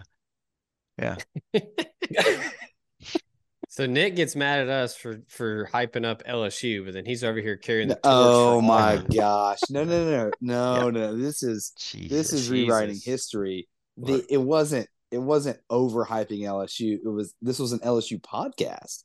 It was it was fawning to the highest degree. It was All right. over the top. It went on longer than Ben's rant a second ago was you guys talking about LSU. Right. It was a soliloquy. Nick is Carr, ready. He's ready Nick to lock Carr the gate and live pick a from fight. Sky Bar. Yeah. I'll I tell y'all am this. Pick a not fight, an Auburn Nick. apologist. The Auburn underrated SEC town. If that's the discussion. Let me ask y'all this question before we close. Would anybody be surprised if Auburn beat Ole Miss? Yeah. No. I wouldn't be surprised. Take out the fact that they're playing at Auburn, and it's a huge surprise. Yeah, correct. But the problem is that we're playing at Auburn. Yeah, I know, Yeah, but that's the only reason. It has nothing to do with the personnel or the coach at Auburn. Agree with that. We'll get to, I guess where are we? We at State. Is there anybody Arkansas? We actually going to talk Arkansas? I'm ready to jump into the Rebs. All right. Yeah. All right, go. So Arkansas, 2 new coordinators, but I think the thing that's going to give Arkansas the edge in some toss-up games is that they got KJ Jefferson back and they got Rocket Sanders. Very good running back. Very good. Yeah, I mean, if Quinshon Judkins doesn't exist, he's all SEC first team without a doubt. He's very close to being as good as Judkins. Yeah, no, he is very, very good. Very good. Yeah, very good. Ran for you just get on Twitter. Arkansas fans will tell you all about how I was going to say, if you have any doubt, just My concern is that Kendall Briles is gone. Yeah. And Dan Enos is now calling plays. Mm-hmm. And Danny is of Central Michigan fame? I think that's right. Yikes. He was at Danny knows of recently Arkansas fame from when the 4th and 25. But he was a coach. I think they get State and Auburn at home. Yeah. So if we give them the 4-9 conference, all know they're beating Auburn, that's for sure. Yeah, if we give them the 4-9 conference in those 2 games, that's 6. I think they do beat Auburn. For sure. Yeah, me too. At home. No, yeah. obviously they're beating Auburn and they're playing them. So I get so mad about this. Nick, are they they're gotta be like 7-point favorites? Hey, pause. Y'all know Arkansas plays BYU in the non-con, right? Just let that out there. Are we counting them 4 non-cons? Go ahead. They have somebody send Nick a picture of the Opelika paper after Laquan broke his ankle to Nick's set his mind back right. I'd say Nick's over here working for the Chamber of Commerce.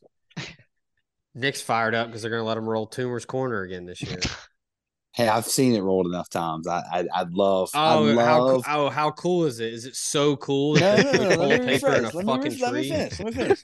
I would love one time to not be walking back to my car watching them roll Toomer's Corner. That was the finish of my sentence. Trust me, no one wants that more than me. I'm so tired of seeing them roll Toomer's Corner. But we're all in Arkansas. Are they beating BYU? You said they're winning 4 games in the non-conference. Are they beating BYU? It's in at Provo. Yeah. It's at Arkansas. I'm pretty. Yes, they're beating BYU. Yeah. They rolled BYU last year at Provo. Kalani Sitake. Yeah. BYU doesn't have a player that can tackle KJ Jefferson or Rocket Sanders. Well, they're all older than him. Yeah, true. People do forget that. Where it gets real for Arkansas is September 23rd. Oh, dude, they got a month of their bye week's not until October 28th. So they go at LSU, A&M on a neutral, in Oxford, in Tuscaloosa, come back home for State before their bye. Then they go to Florida. That's a brutal stretch. Their home schedule, we talked about it a couple weeks ago, is 3 home games, 5 weeks where they play 1 game in Fayetteville, 3 more home games. It's an awful schedule. Every year. They do the weirdest scheduling every year. So I have one thing, though. Arkansas is playing at Ole Miss at a good time, at least to be catching Ole Miss.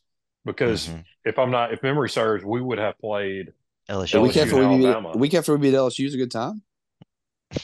Well, I mean, we go to Alabama and get beat up. Then we play LSU at home and get more beat up. And then we have to play Arkansas, who plays us really, really good Yeah. for whatever reason. God, And so, yeah, man, golly, they kind of, it feels like they own it.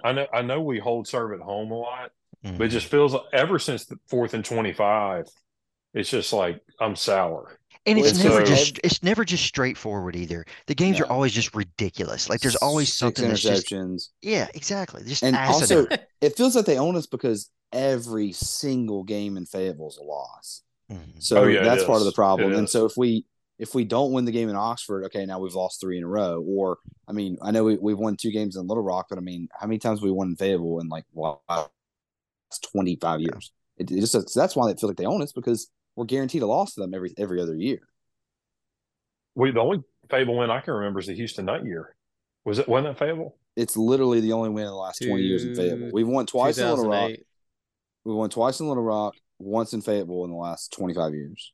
Yeah. I mean, Freeze that's clowned just them in Little pathetic. Rock one year, but that was I mean, that is pathetic though. Freeze And did what? one of the Little Rock wins was against John L. Smith. yep. Yeah. Yep. And we didn't blow them out in Little Rock either. I mean, it's just something Last about second crossing field over the goal. Mississippi It was a River. field goal at the Mhm. end. It was Yes.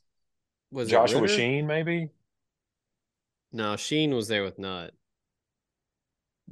I don't think it was Ritter. Yeah, it was the guy before Tyler. Was it Tyler Campbell or he was a punter? Maybe Ah. he was punter. It was funner. It He was was an Arkansas guy. Gary. Wonderlic. No. It was. They're Hang just on. naming kickers at this point.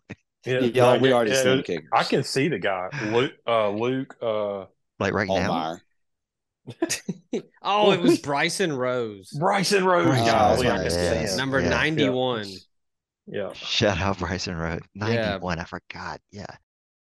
This podcast is brought to you by Cherokee Valley Golf Course in Olive Branch, Mississippi. Get on over to see Cody Allen and the crew to take on the challenge of their wide, plush Zoysia fairways and large championship Bermuda greens. They have 2 putting greens to hone in your game with the flat stick, a driving range, and a chipping green to tighten up the short game. Book a tee time online at olivebranch.com or give them a call at 662-893-4444. That's Cherokee Valley Golf Course in Olive Branch, Mississippi. This podcast also comes to you thanks to Bluff City Advisory Group, Memphis's leading team of finance professionals who can provide advanced assistance with financial planning, pension, and qualified plan support, and business and estate planning strategies as well. Former Ole Miss Rebel and founding partner Ben Still, along with his elite-level customer service team, make it their goal to help you meet the ongoing demands of your financial needs. Learn about this and more at bluffcityadvisory.com. My pause with Arkansas because I do think KJ Jefferson and Rocket Sanders are going to account for a lot. They're both really good. But who's going to be who is KJ Jefferson throwing to? Because Jaden Hazelwood's gone, Matt Landers is gone. And then defensively, even with Barry Odom, last year they gave up 465 yards a game. And then you that brutal stretch that Ben already talked about, and then I just new system. Kendall Briles, I feel like, had a lot of magic with KJ Jefferson. Is Dan Enos going to be the same way? I don't know. As much as it pains me to say it, Sam Pittman is an incredibly likable guy. Yeah. And Yeah, I hate that he's coaching at Arkansas because it makes him a villain. But yeah, they'll probably go 7-5. Is that crazy? No, I don't think that's crazy. Their total's what, 7.5, 7? I'm looking at 6. I don't know how they get to 8 with that schedule. It's a tough schedule. I'm just going to go ahead and get this out in the open and say that I think Arkansas finishes in the cellar of the West. I mean, that's crazy, and I know Next you to guys Auburn? would be like, Auburn exists, so how's that going to happen? But like, I just don't really think that this is a great football team. It's pretty good at a couple positions in offense, sure, but I mean, if you told me they went to Florida and lost, like, is anyone surprised at all? They're taking a step back for sure. Yeah, I'm not surprised at all if they lose at Florida. They really kind of struggle against Mizzou. They get them in the last game of the year when, the town's emptied out. I just don't think that they're a great football team, and I think that the SEC West is so good that like 2-6 could be the seller. I don't think you have to go 0-8 to be the worst team in the SEC West. I mean, heck, it's possible that there's just a bunch of teams that are like 5-3, 4-4, and that 3-5 finishes bottom in the SEC West. I mean, I don't think that would be crazy, especially if I think Arkansas is going to win at least 2 games. I mean, excuse me, Auburn, and maybe 3. Obviously, if they have to beat Arkansas, I just Maybe don't. 4. Who's to say? Yeah. I mean, Who's to say? I mean, there's a who's even? fifth one out there if you squint. I mean, the way that I look at Arkansas and counterpoint to Nick here is we all know who their quarterback is. Yeah. And he's not bad. And I'm not calling it Cam Newton, but it's not like the guy sucks. And he's played, and this is a little bit, tongue in cheek, but he is experienced. And they do have a really good running back, like an all SEC, all American type running back. And so you've got Arkansas, who has a known quarterback who gets both Mississippi State and Auburn at home. Mm-hmm. Those are two winnable, regardless. I mean, it's not like they have to play at Auburn and get Alabama at home, and so and reverse that. I'd be really worried with their win total at that point. I don't disagree that they could go 6-6 or 7-5. Matter of fact, I would expect them to go 7-5 or less. But maybe those their only 2 SEC wins, and then they beat Missouri and go 3-5. That's possible. I mean, if they come to Oxford and win, they're at 4-4. I don't think that there isn't a world where they beat LSU, Alabama. I mean, that just doesn't exist they don't have enough talent for that. I'm not saying that most teams don't have enough talent for that, but Arkansas really doesn't. So, Dweller is possible. I think that they could get to the Dweller. I think that their baseline, though, is 2 SEC wins. I'm not saying that that's absolutely against Mississippi State and Auburn, but they also get Missouri. So, I think that they're at least going 2-6 in the league. I mean, hell, they may come to Oxford and win. Missouri team that they lost to last year. True. Yeah. I'm right. I'm not saying. Have they lost like 3 years in a row, actually? To Mizzou? No, they've lost 6 of 7. Excuse me. That is insane. That's a crazy stat. That's like have you looked at their stat against A&M since A&M came to the conference? Oh yeah, it's bad. It's like 11-1. A&M. Yeah, wasn't it 10 in a row? Yeah. I mean, it's kind of embarrassing how Ole Miss. Well, I mean, yes, probation, Matt Luke, all that. But it's a little bit embarrassing with how we've handled Arkansas compared to literally everyone else. Yeah. Because if they struggle with us the way they struggle with Missouri and Texas A&M, they'd be like no one. I mean, everyone would be talking about like how bad they are. They're the worst team in the West, bar none. Like they're the Vanderbilt of the West. Yeah, we propped them up multiple years with giving them that extra win that kind of gets them. I mean, and we've had some pretty good years and still lost them before. I mean, they could thank us for a few Liberty Bowls. Let's be honest. Yes. Liberties, Birmingham's, wherever they go. Music City. Yeah. I don't know. I think you're getting a reasonably high floor, though, with what you have in KJ and Rocket at running back. I think worst case, if things get dicey on offense, and they might because Browse is pretty good, all things considered, I think they just turn around and hand the ball off, or they go quarterback smash, 30 times a game, and they just run KJ until there's no tread left on the tires. Defensively, I don't know what I'm getting at all. I have no idea. I know Odom was really underrated and did a lot with not a lot of talent over there. They were not very aggressive. They, sat back in the 3-3-5 and played what amounted to prevent in most games, but it worked. It was pretty effective. I don't even know who their DC is, and I can't name a single defensive starter they have. That doesn't mean they're bad. I just don't know what they're working with on that side of the ball. So I don't know. Maybe circle Arkansas for some unders this year, because I feel like they're going to have to be ground and pound and just run it down people's throats to have success. You're not going to air it out with KJ, right? I mean, you can't. They don't have anything at wide receiver. No, and losing Kendall Browse just adds to that. Yeah. Just for the record, by the way, Arkansas was 1 game out of finishing bottom of the SEC West last year, and one of their 3 wins in the SEC was against Ole Miss. So, let's say you flip that game, which obviously the game wasn't close, but I just mean this upcoming year, and they lost to State last year. They got absolutely ran down in Starkville. Not that I think that's going to happen again this year, but again, 3-5 team last year, and they really weren't. I think losing Odom's going to be a big deal for them. All Let's right. get to the Rebs. Ole Let's go. Miss. It's only been 2 hours. It hasn't been that long.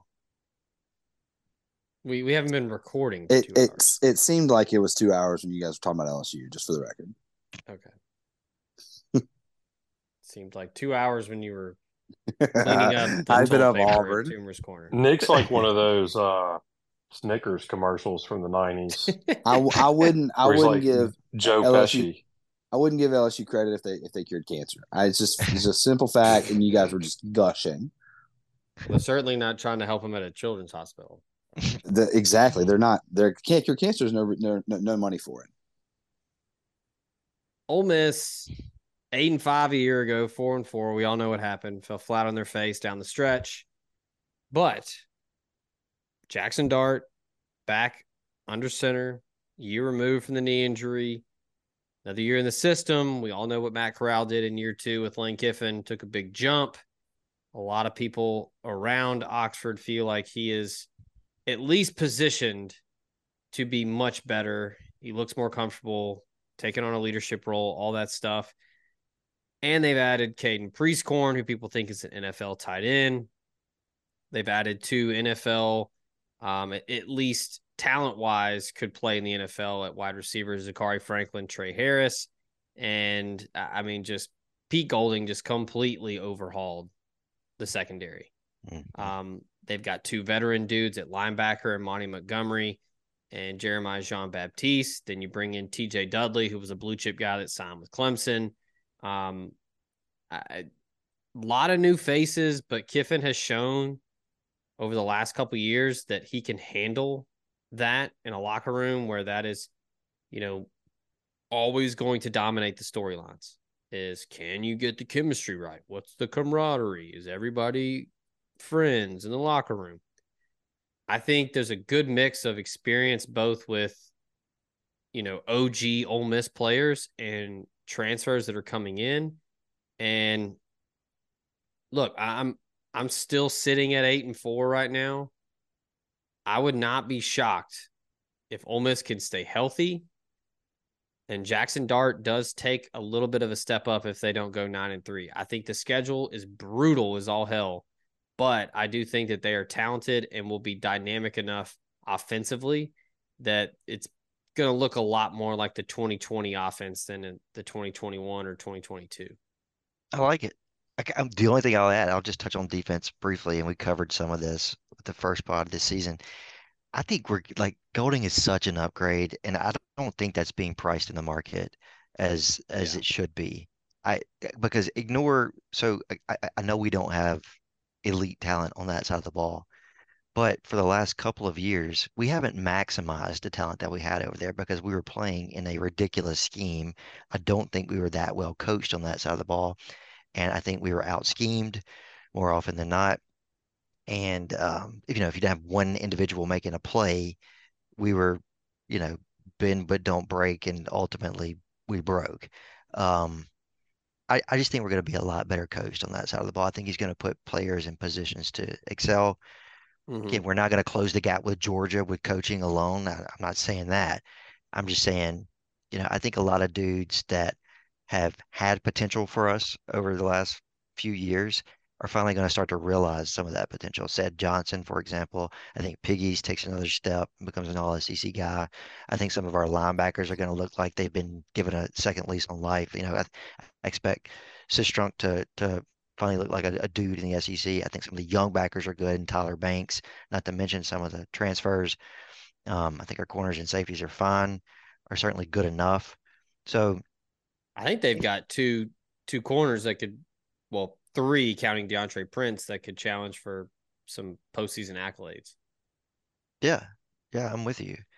And look, if Jackson Dart takes the step that we've all heard he has taken and that we expect out of him, I think this is an 8-win team. And I think if, but for the schedule, it could be a 9 or 10 win team. But You play the hand you're dealt, and it's a tough schedule. It is. But I think if we stay healthy, I maybe except for Georgia, I think we're in every game with a chance to win it. We'll see what Bama rolls out there and who their quarterback is, and we've gone into Tuscaloosa with high expectations before and had our hopes dashed, so that wouldn't be anything new. But as it stands today, I don't think that game is an absolute certain L. I think they're probably 14, 17 point favorites now. I think by the time we play that game, though, it may be closer to 13 or 10. And then you're talking a game where you can be competitive. So, Georgia's probably the only certain loss. But it's a tough schedule. And not just who we play, but the order in which we play them is very difficult. It matters. But I think you see a really good team who's playing a really hard schedule. And I think 8-4 is something we should all be proud of. And that sets us up really nicely for next year with an expanded playoff field. And look, if we go 8-4, nobody should be disappointed. You should be thrilled with that result and gear up for next year where, 9-3 or 10-2 gets you into the tournament. So we'll see. I think Ole Miss fans are going to be knowledgeable about how difficult the schedule is this year. I think everybody's cognizant of kind of what's ahead of us. I really do. I mean, I think that for one, I think everybody expects Ole Miss to be very good, at least from a fan base perspective. But also, Ole Miss fans look at it and go, okay, we play at Alabama and at Georgia. And I agree with you that the Alabama game may not be a certain loss right now.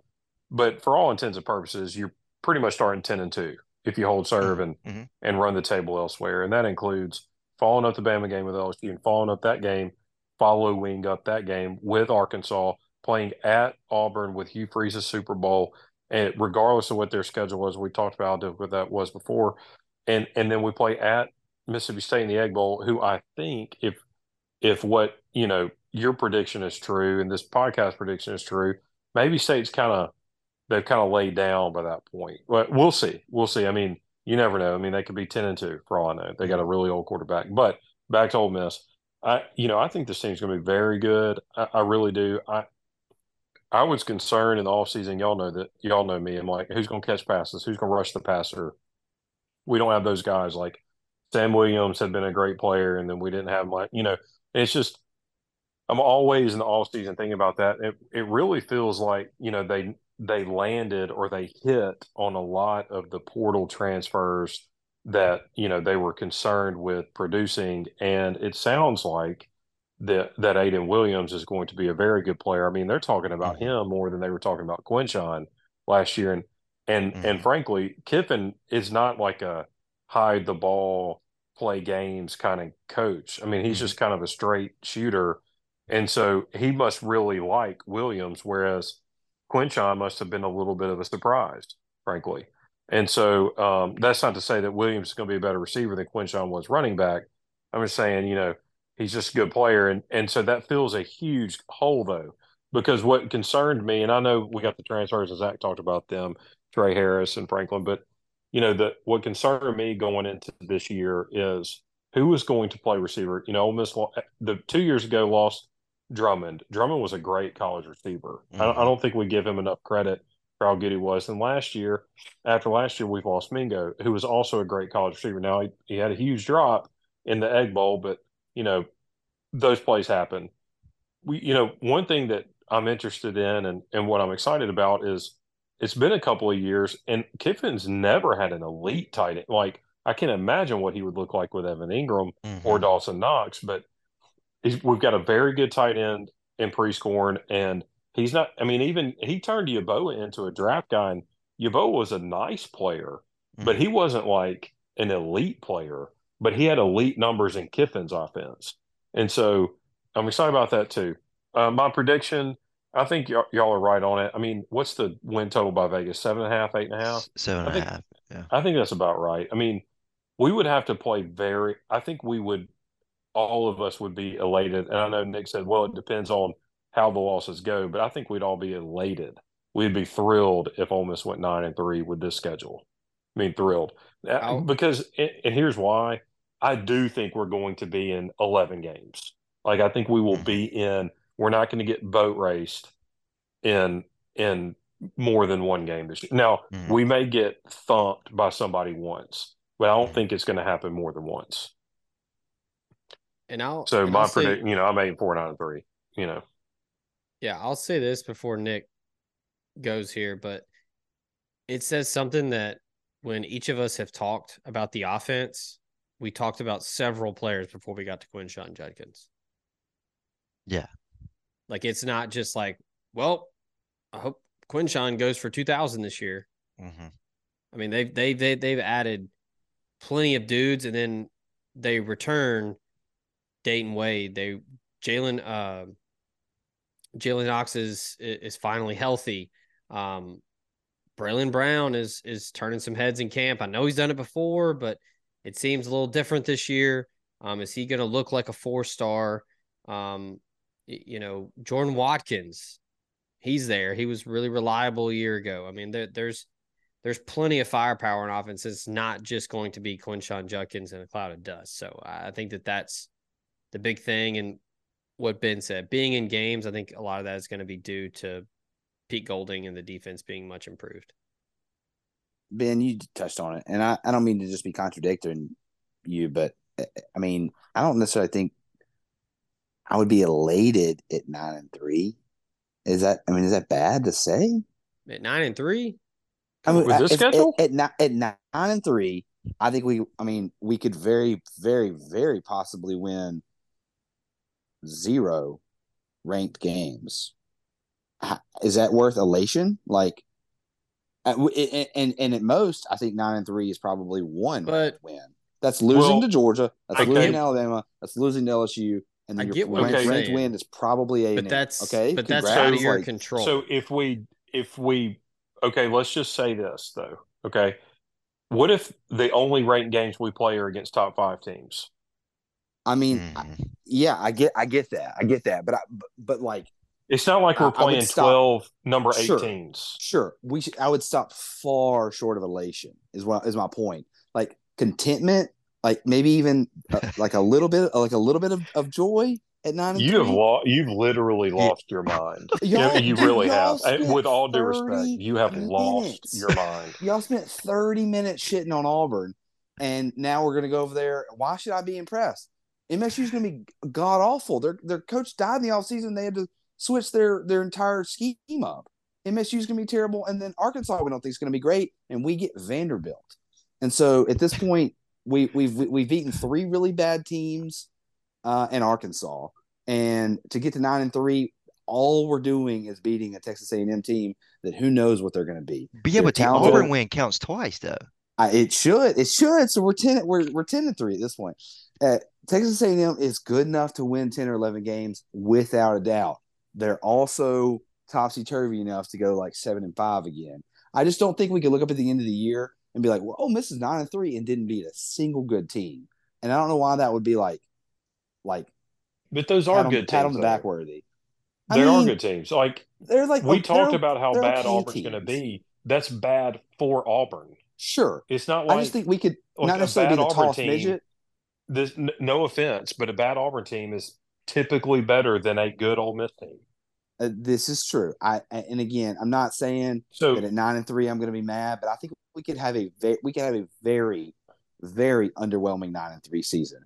And I know it. And absolutely not. You are literally you have lost. You're off the rails over there. Like I'm not saying we're going. I'm not saying it would be, but I'm saying we can look back at the end of the year and let's say we go to Georgia and we get pummeled, 53-14. Right? They do what they do to us what they did to Tennessee last year. It's never a game, and it is 3.5 hours of Georgia doing whatever they want all up and down the field. That's likely. Yeah. It honestly is probable, right? Yeah. And let's say we go to Auburn and they do what they did to us 2 years ago. Obviously, a much different Alabama team and a much different Ole Miss team. The offense is not what it is. But y'all remember that game? It was over at halftime. Ben, I think you were back in Oxford before the game ended, which is incredible because it's almost 3 hours. And then we do what LSU has done multiple times before, and they just do what they did last year in the second half, and we get destroyed in 3 games in conference play. And then that doesn't happen a lot in Oxford. But No, I'm no, with it you. doesn't. I agree. I agree. So let's just say we get destroyed 3 times in conference play. We are not even close to those 3 teams again. Which all 3 teams could they could be in the playoff. That's very possible. But all that would tell me at the end of the season was like, man, we are really far away from beating one of these teams. To which your point, Austin, we very, very easily could be in the 2024 college football playoff, but we'd be in there in the same way as like the Group of 5 champion if I we got wouldn't into it. care. No, for sure. But at the same point, like all we really did was rename the New Year's Six Bowls. You know? Absolutely. But the difference is like when we were the last team to get into the baseball tournament, like it mattered because you had a shot to win the whole damn thing. And the New For Year's sure, Six for Bowl sure. format is not like losing the Sugar Bowl to Baylor is not the same as actually Oh, no, no, having a no. shot to Yeah. win the title. Like Agree. And I like I said, I wouldn't care if What we got I in the playoff. just It'd be awesome. But also like how cool would it be to get in the playoff and then like also still lose by 50? We would just be in the same spot, pretty but cool. we'd have I think we're gonna look up in like 10 years and be like, college football playoff things are not nearly as big of a deal. You know what I mean? 12 teams are making it every year. Yeah, I mean, 64 teams Now make the NCAA basketball tournament. Not a sure. big deal. That Let's just sounds stop watching it. I listen. I know y'all are like, this is the dumbest thing I've ever heard. What's he talking Because about? it is. Like, Because I know you're going to kick yourself after the show, be like, man, I was such an idiot. like, y'all are thinking of it as 4 teams go to the college football playoff.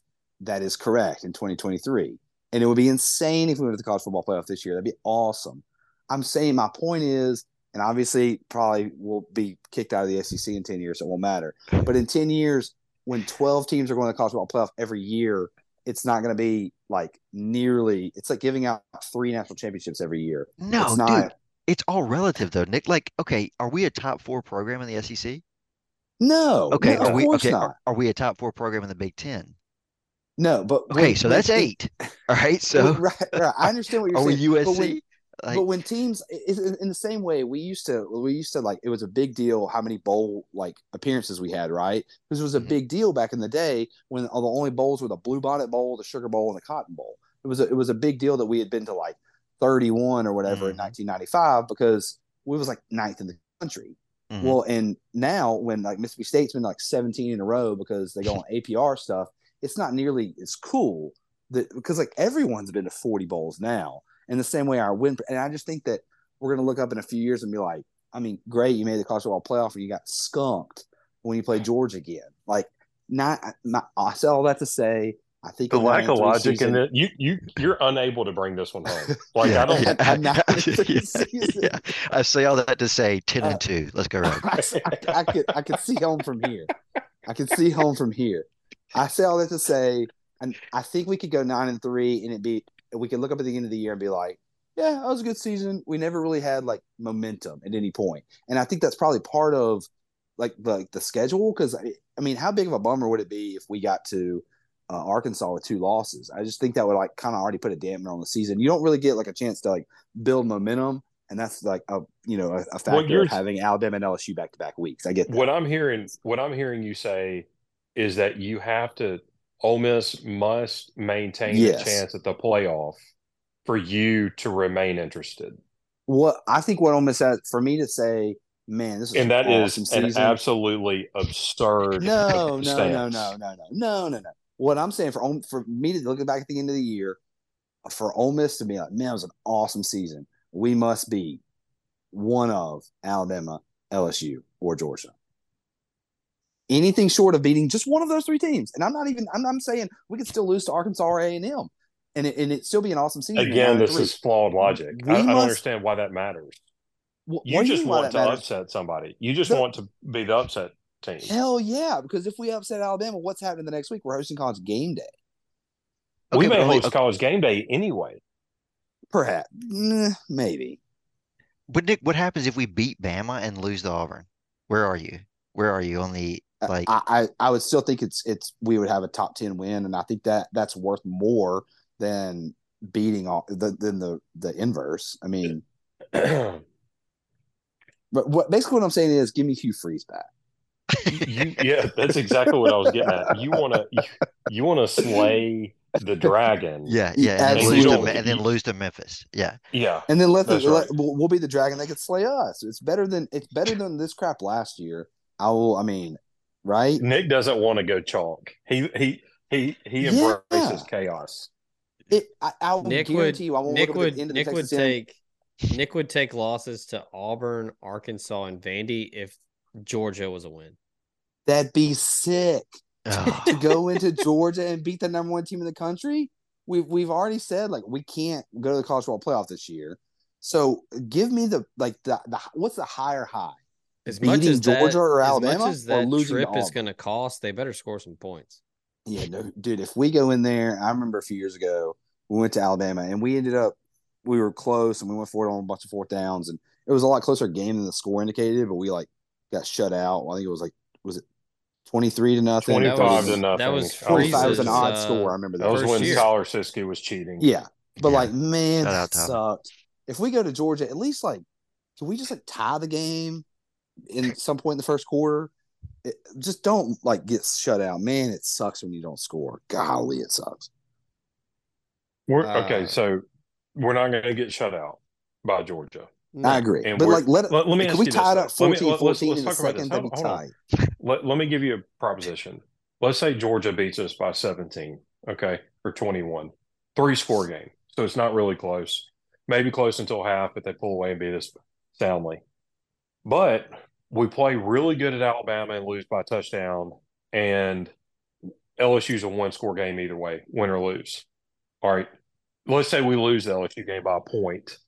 We lose Alabama game within 1 score, and we get beat by Georgia by 3 scores. Is that still a content year?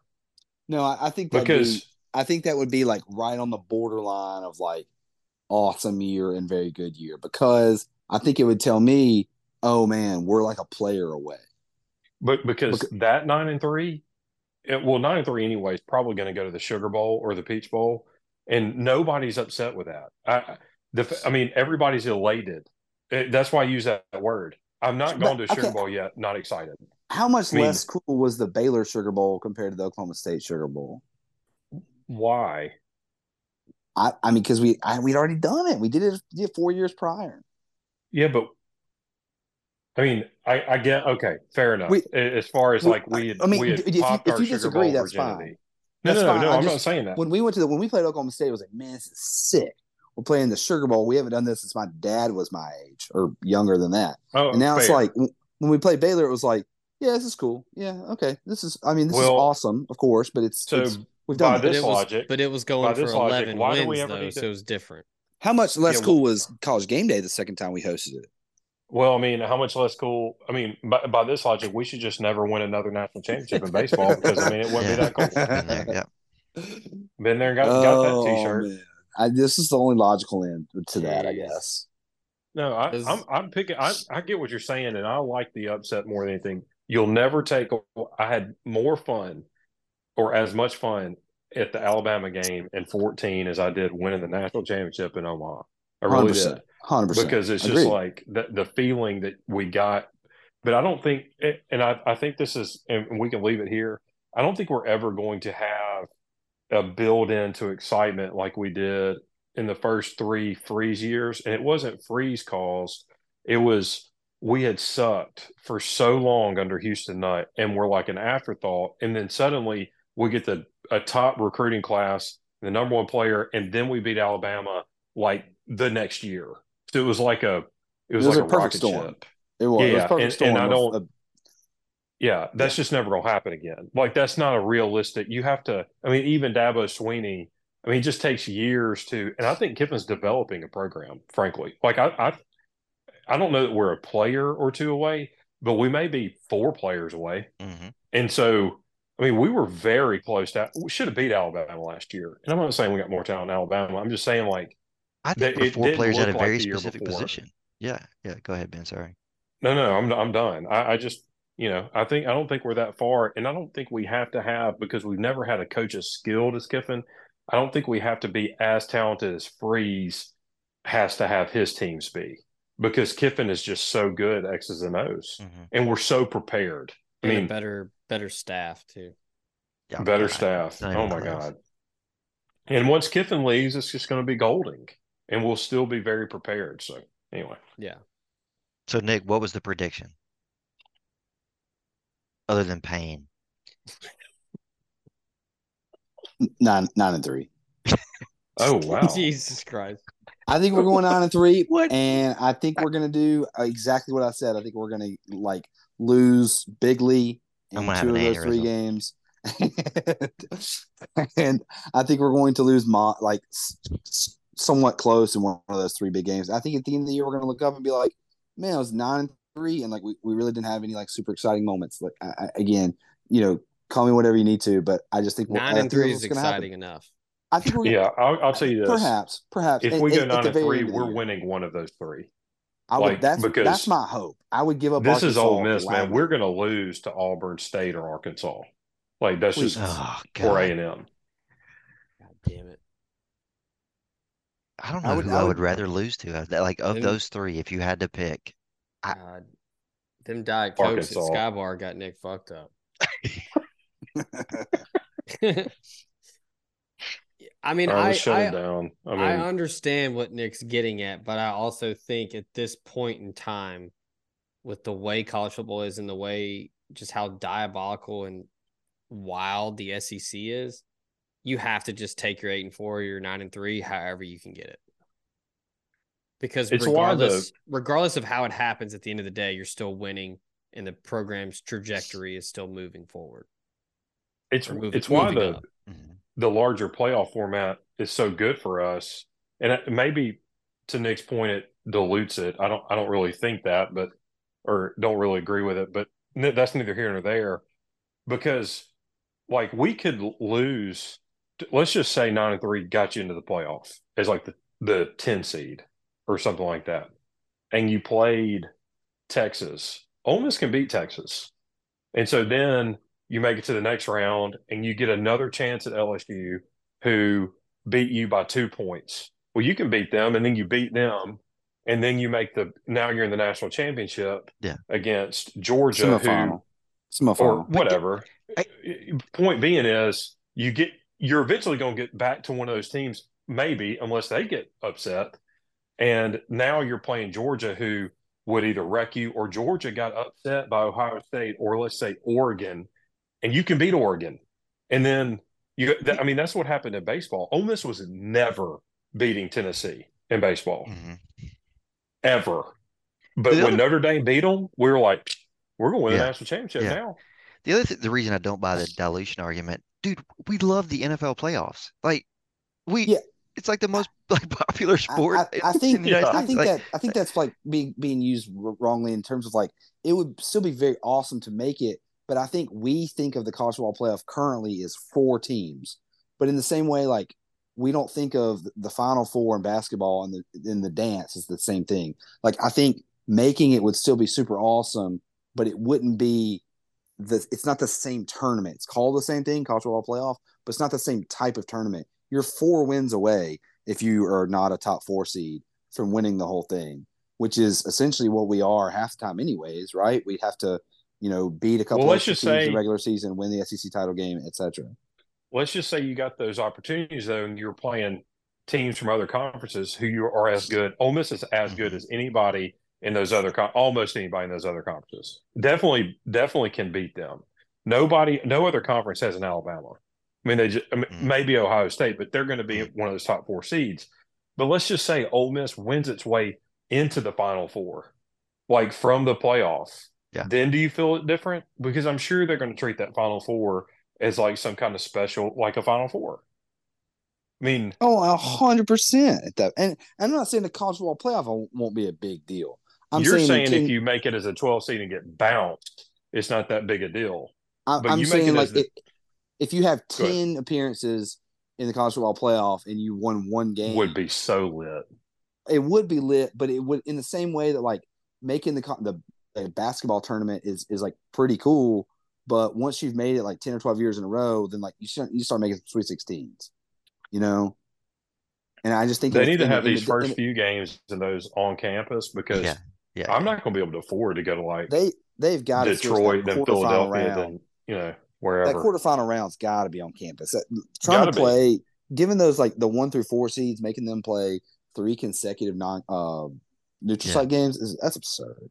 Well, yeah, I mean, with the NFL playing at the same time too, there may not be venues. I mean, it'd be really hard to schedule that many games in Yeah, neutral that's sites. true. And think about that actually. All right, let's lock some shit in. Yep. All right. Let's go quick on the locks here. Yeah, we're just doing one, right? All Week right. 0. Yeah, I Take got it mine. easy over there, Tim Cook. All right. Week What are the 0. lines? We'll go round robin here. Alphabetical order. Everybody gets one lock. So Austin, you kick us off here. All right, the sexiest matchup on the schedule, which is UTEP versus Jacksonville State. Mm. So this is Rich Rod and Jacksonville State's first step up into big boy football. As everybody knows, pretty solid program. Ole Miss fans know all too well. Jacksonville State can be frisky. Over 53.5. Rich Rod is going to score. They run tempo. Their defense is bad though, and it's a bad matchup. UTEP has a giant offensive line. They're going to lean on them all game. And UTEP had a receiver who tried to go to Texas A&M in the portal. His transcript didn't work out, so he went back to UTEP. He's probably the best receiver in that conference. They have a fifth-year senior at quarterback. I think this game plays well into the 30s easily. Let's call it 34-31 UTEP. We go over 53.5 pretty comfortably. All right. You said it was 53.5? Yeah. Okay. All right, Ben, what you got? I'm going to lay 17.5 with Vandy. Yeah, Hawaii's pretty bad. Oh, I like that. Yeah, I don't really have any analysis on it other than Hawaii sucks. You don't need and they're having to travel to Vanderbilt. Yeah. That's a haul. Yeah, speaking of who made the schedule, all these games overlap. Like there's no morning game, and then we have 5, 6 o'clock games. What are we doing? Am I gonna have to pull out 5 screens and for week 0? Like we know you got them. Yeah, but you shouldn't have to bring out the big guns this early. All right, I'm gonna lock mine Vandy in. put up 63 on Hawaii last year. By the way. Yeah, it was ugly. Something absurd. Yeah, Mike Wright had a field day. This is Timmy Chang's Hawaii. Don't forget that. They covered 7 of their last 8 last year, by the way. Hawaii. Yeah, exactly. But at 17.5 point line, they're begging you to take Hawaii. Yeah. All right. Yeah, here we go. I got the Austin said his was the most scintillating matchup. I don't know how this is not. New Mexico State. Yes. Hosts UMass. UMass is the worst team in the FBS. Their offense is the worst team, one of the worst in the FBS. Their defense is like better, I guess, than their offense. I mean, they're awful. And New Mexico State is not great, but there's like an outside chance at like 5 or 6 wins from them just because their schedule is pretty weak. So they're at home. I mean, honestly, I think this is going to be a blowout, like 42-17 or 42-10. I don't think that UMass is going to be competitive in it. I don't know how they play FBS football.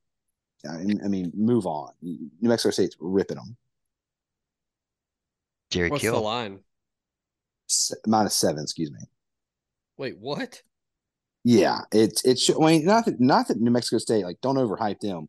They're awful, but UMass is like holy cross bad. New Mexico State won a bowl game last year. Put some Yeah, respect exactly. I don't know how, but all right. What's the best you can give me for San Jose State and USC? 30.5, 65.5 is what I'm looking at. 30.5 in week 1. Mm-hmm. I see 66. Is that what you said? I also 69. see 31 if you're gonna take the Aztecs or whatever they are. What is San Jose Spartans? State? They're the Spartans. Wow.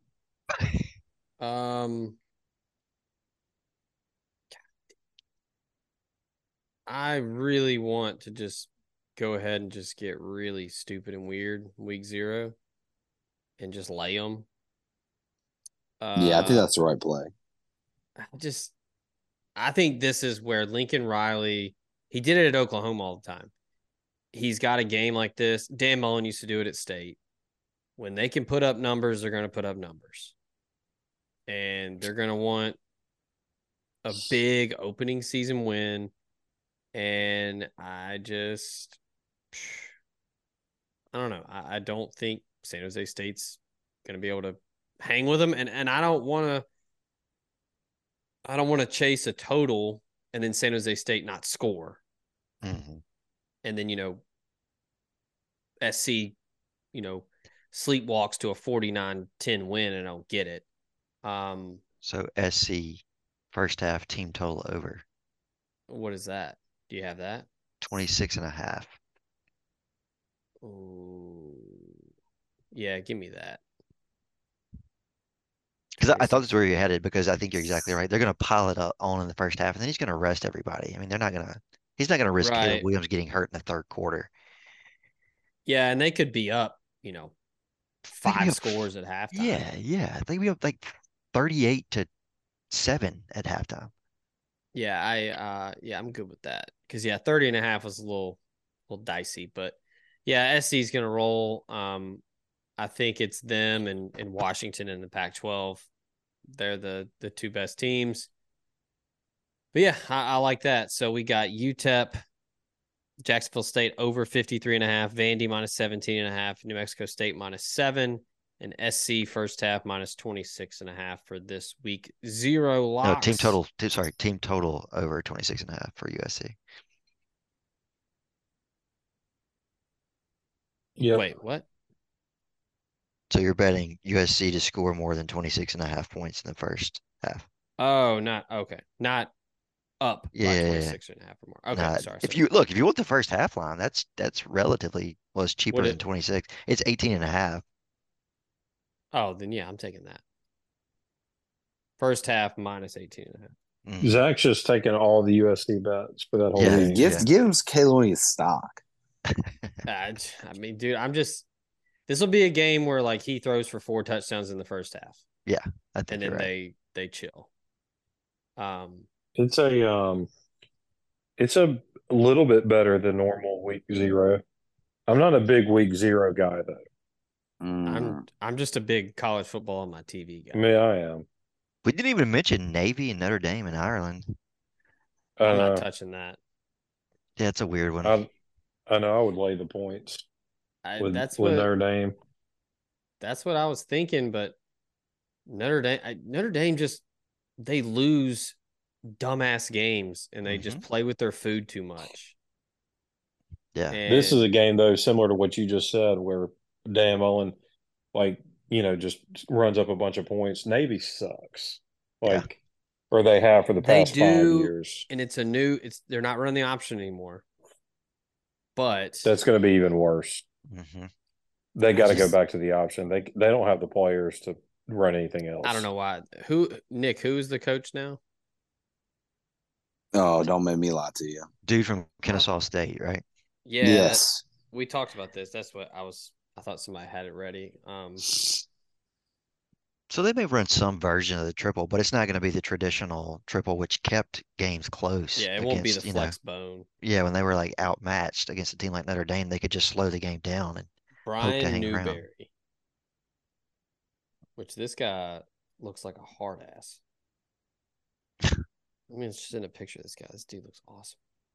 He is coaching Navy. I hope when I get older and my beard gets gray, it looks like this. Navy. This dude. Navy awesome. needs guys like in a 4-point stance. Yeah. Yeah. All right. So week 0 locks are in. SEC West preview done. We all hate Auburn. Nick loves them. It's football's here. We are all in now because every single week when Auburn does anything, we are going to be checking the heart rate over at the Carr household. Outside of Austin Keys, I don't even know if he is. Could Nick name a starter on Auburn's defense? No. Yeah, me either. Look, I'm not going to play your games if that's what you want me to do. I'm not going to justify this. Oh, all right. Well, just a all-American type show to open up the year. We got 4 locks for you. Next week, Week 1 be a full slate. We will have 3 apiece like we always do. So we'll be back next week, preview Ole Miss Mercer and talk Week 1. So for those fellas over there, appreciate you, the listener, tuning in. And as always, thank you to Home Field Apparel, title sponsor of the show. The Drop, Saturday morning, 11 a.m. Central Time, 14 pieces in the collection. Be ready and have that promo code handy, TOC23, and get you that 15% off. So, gentlemen, it was a pleasure as always, and we will be back next week. So for those guys over there, I'm Zach. This has been Hit That Line. We out of here. Save big on brunch for mom, all in the Kroger app. Get half gallons of delicious Kroger milk for $1.29 each. Then get flavorful Tyson natural boneless chicken breasts for $2.49 a pound, all with your card and a digital coupon. Shop these deals at your local Kroger today, or tap the screen now to download the Kroger app to save big today. Kroger, fresh for everyone. Prices and product availability subject to change. Restrictions apply. See site for details.